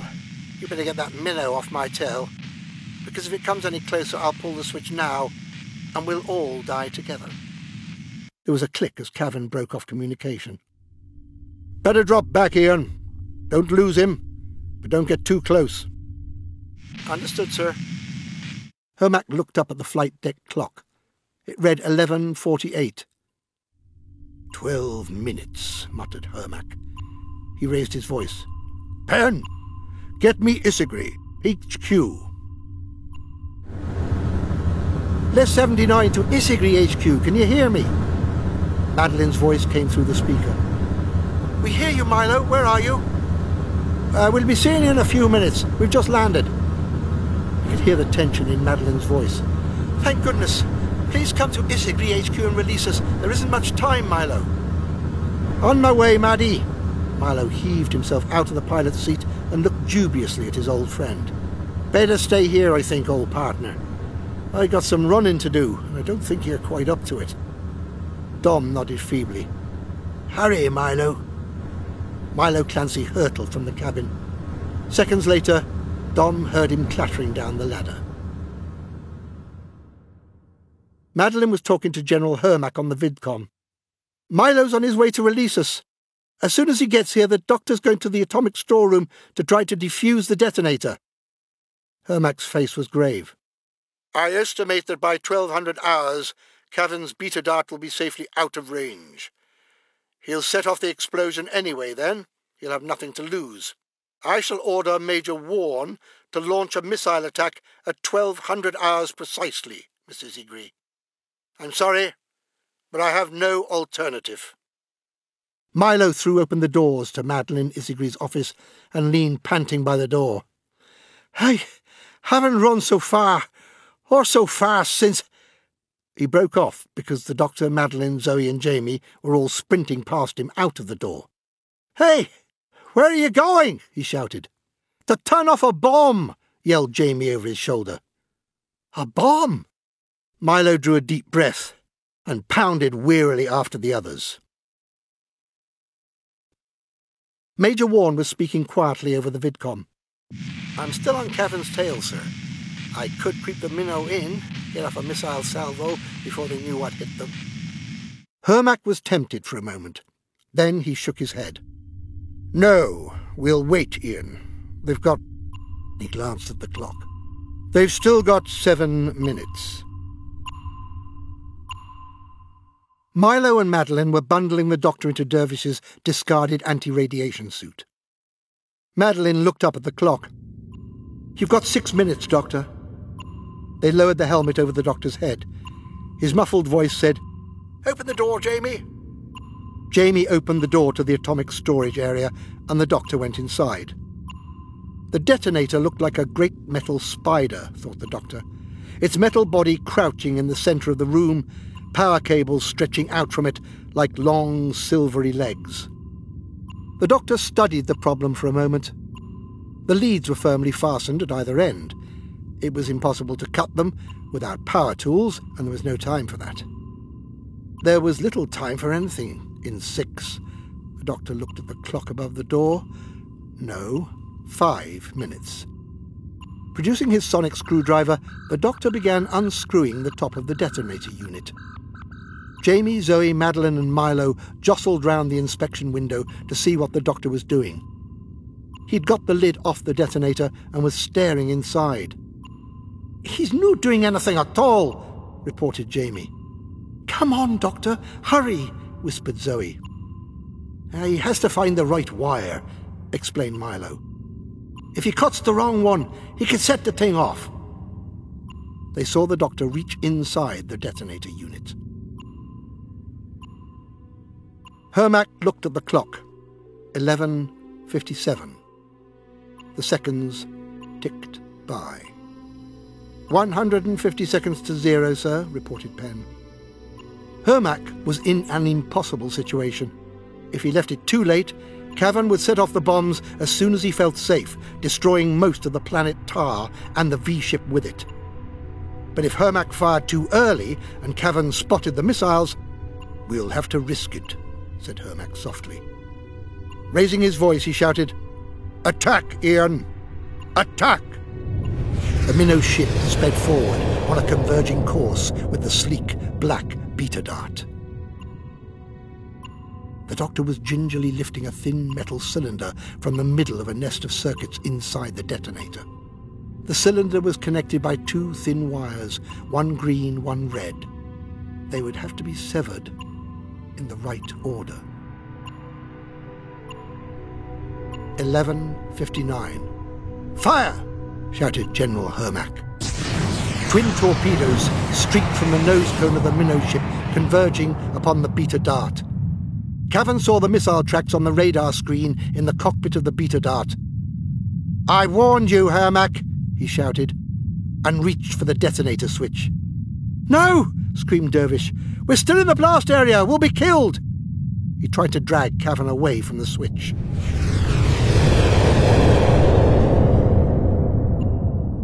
The doctor came to a decision and snapped first the green wire, then the red.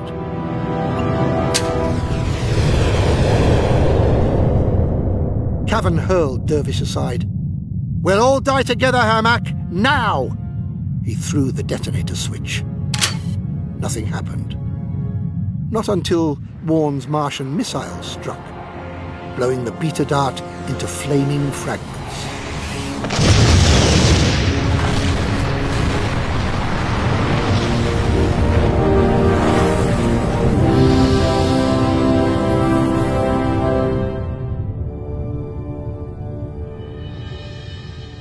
The doctor sighed deeply, tossed the detonator core aside, and walked slowly out of the atomic storage room to where a jubilant Jamie and Zoe were waiting. "Apparently the Space Corps destroyed the beta dart seconds after the doctor defused the detonator," said Madeline. They were all back in her luxurious office, celebrating their victory in the finest Venusian champagne. "Well, at least those Space Corps boys did something right for once," rumbled Milo. "Where is Hermack, anyway?" "He'll be landing any minute," said Madeline. "Apart from anything else, he's got to arrest me and take me back to Earth for trial. I'm a space pirate, remember?" "An ex-space pirate," said Milo firmly. "Me and Dom will have something to say about that." Madeline smiled at him. "Don't worry. General Hermack says they won't be too hard on me. My father's evidence will help." She stood up. "He's still on the Liz, so I think I must go and see him." She came over to the doctor and kissed him on the cheek. "Thank you for all your help, Doctor. You've been wonderful. All of you." She hurried out. "Doctor, what about the TARDIS?" asked Zoe. "Aye, where is it?" said Jamie. "I've fair lost track of it." "The TARDIS is currently orbiting Lobos, Mr. Clancy's home planet, inside one of the other beacon fragments." Madeline Isagry suddenly reappeared in the doorway. "I forgot to tell you, Milo. General Hermack's orders are that you and the doctor are to stay here until he arrives on Tar. He wants a long, full statement from you both." She went out. The doctor and Milo looked at each other. Then Milo rose. "No doubt you're keen to be getting back to this TARDIS of yours, Doctor." The doctor got up too. "I most certainly am, Mr. Clancy." "Well, I have to be getting back to Lobos myself. Could I offer you a lift in the Liz?" "That's very kind of you, Mr. Clancy." "Would right now be a convenient time at all?" "Right now would be perfect," said the doctor. "Jamie, Zoe, come along now." "What about General Hermack?" protested Zoe. "Aye, he'll be furious," said Jamie. "Exactly," said the doctor and Milo together, and hurried out. Zoe shook her head, like a couple of naughty children. "A lift in the Liz, eh?" said Jamie gloomily. "I'm not sure I wouldn't rather walk." Zoe grinned. "It may come to that yet. Come on, Jamie." They hurried after the doctor and Milo. Just as the V-ship completed its cumbersome landing procedure, Penn reported, "Ship taking off from Tar." Major Warne looked at the radar screen. "Surely that's Milo Clancy's Liz, sir." General Hermack turned to the communicator. "Clancy? Milo Clancy! You are to return to Tar immediately. That is an order." Only a crackling of static came back over the speaker. That and a strange sound no one could quite identify. As Major Warne said later, it sounded very like an old-fashioned raspberry.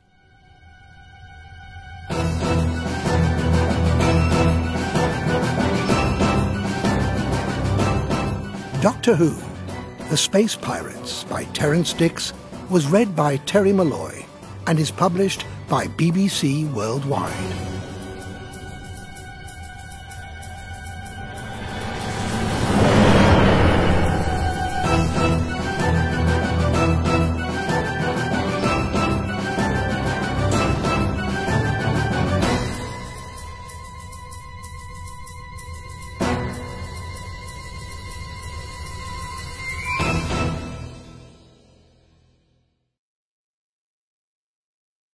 Audible hopes you've enjoyed this program.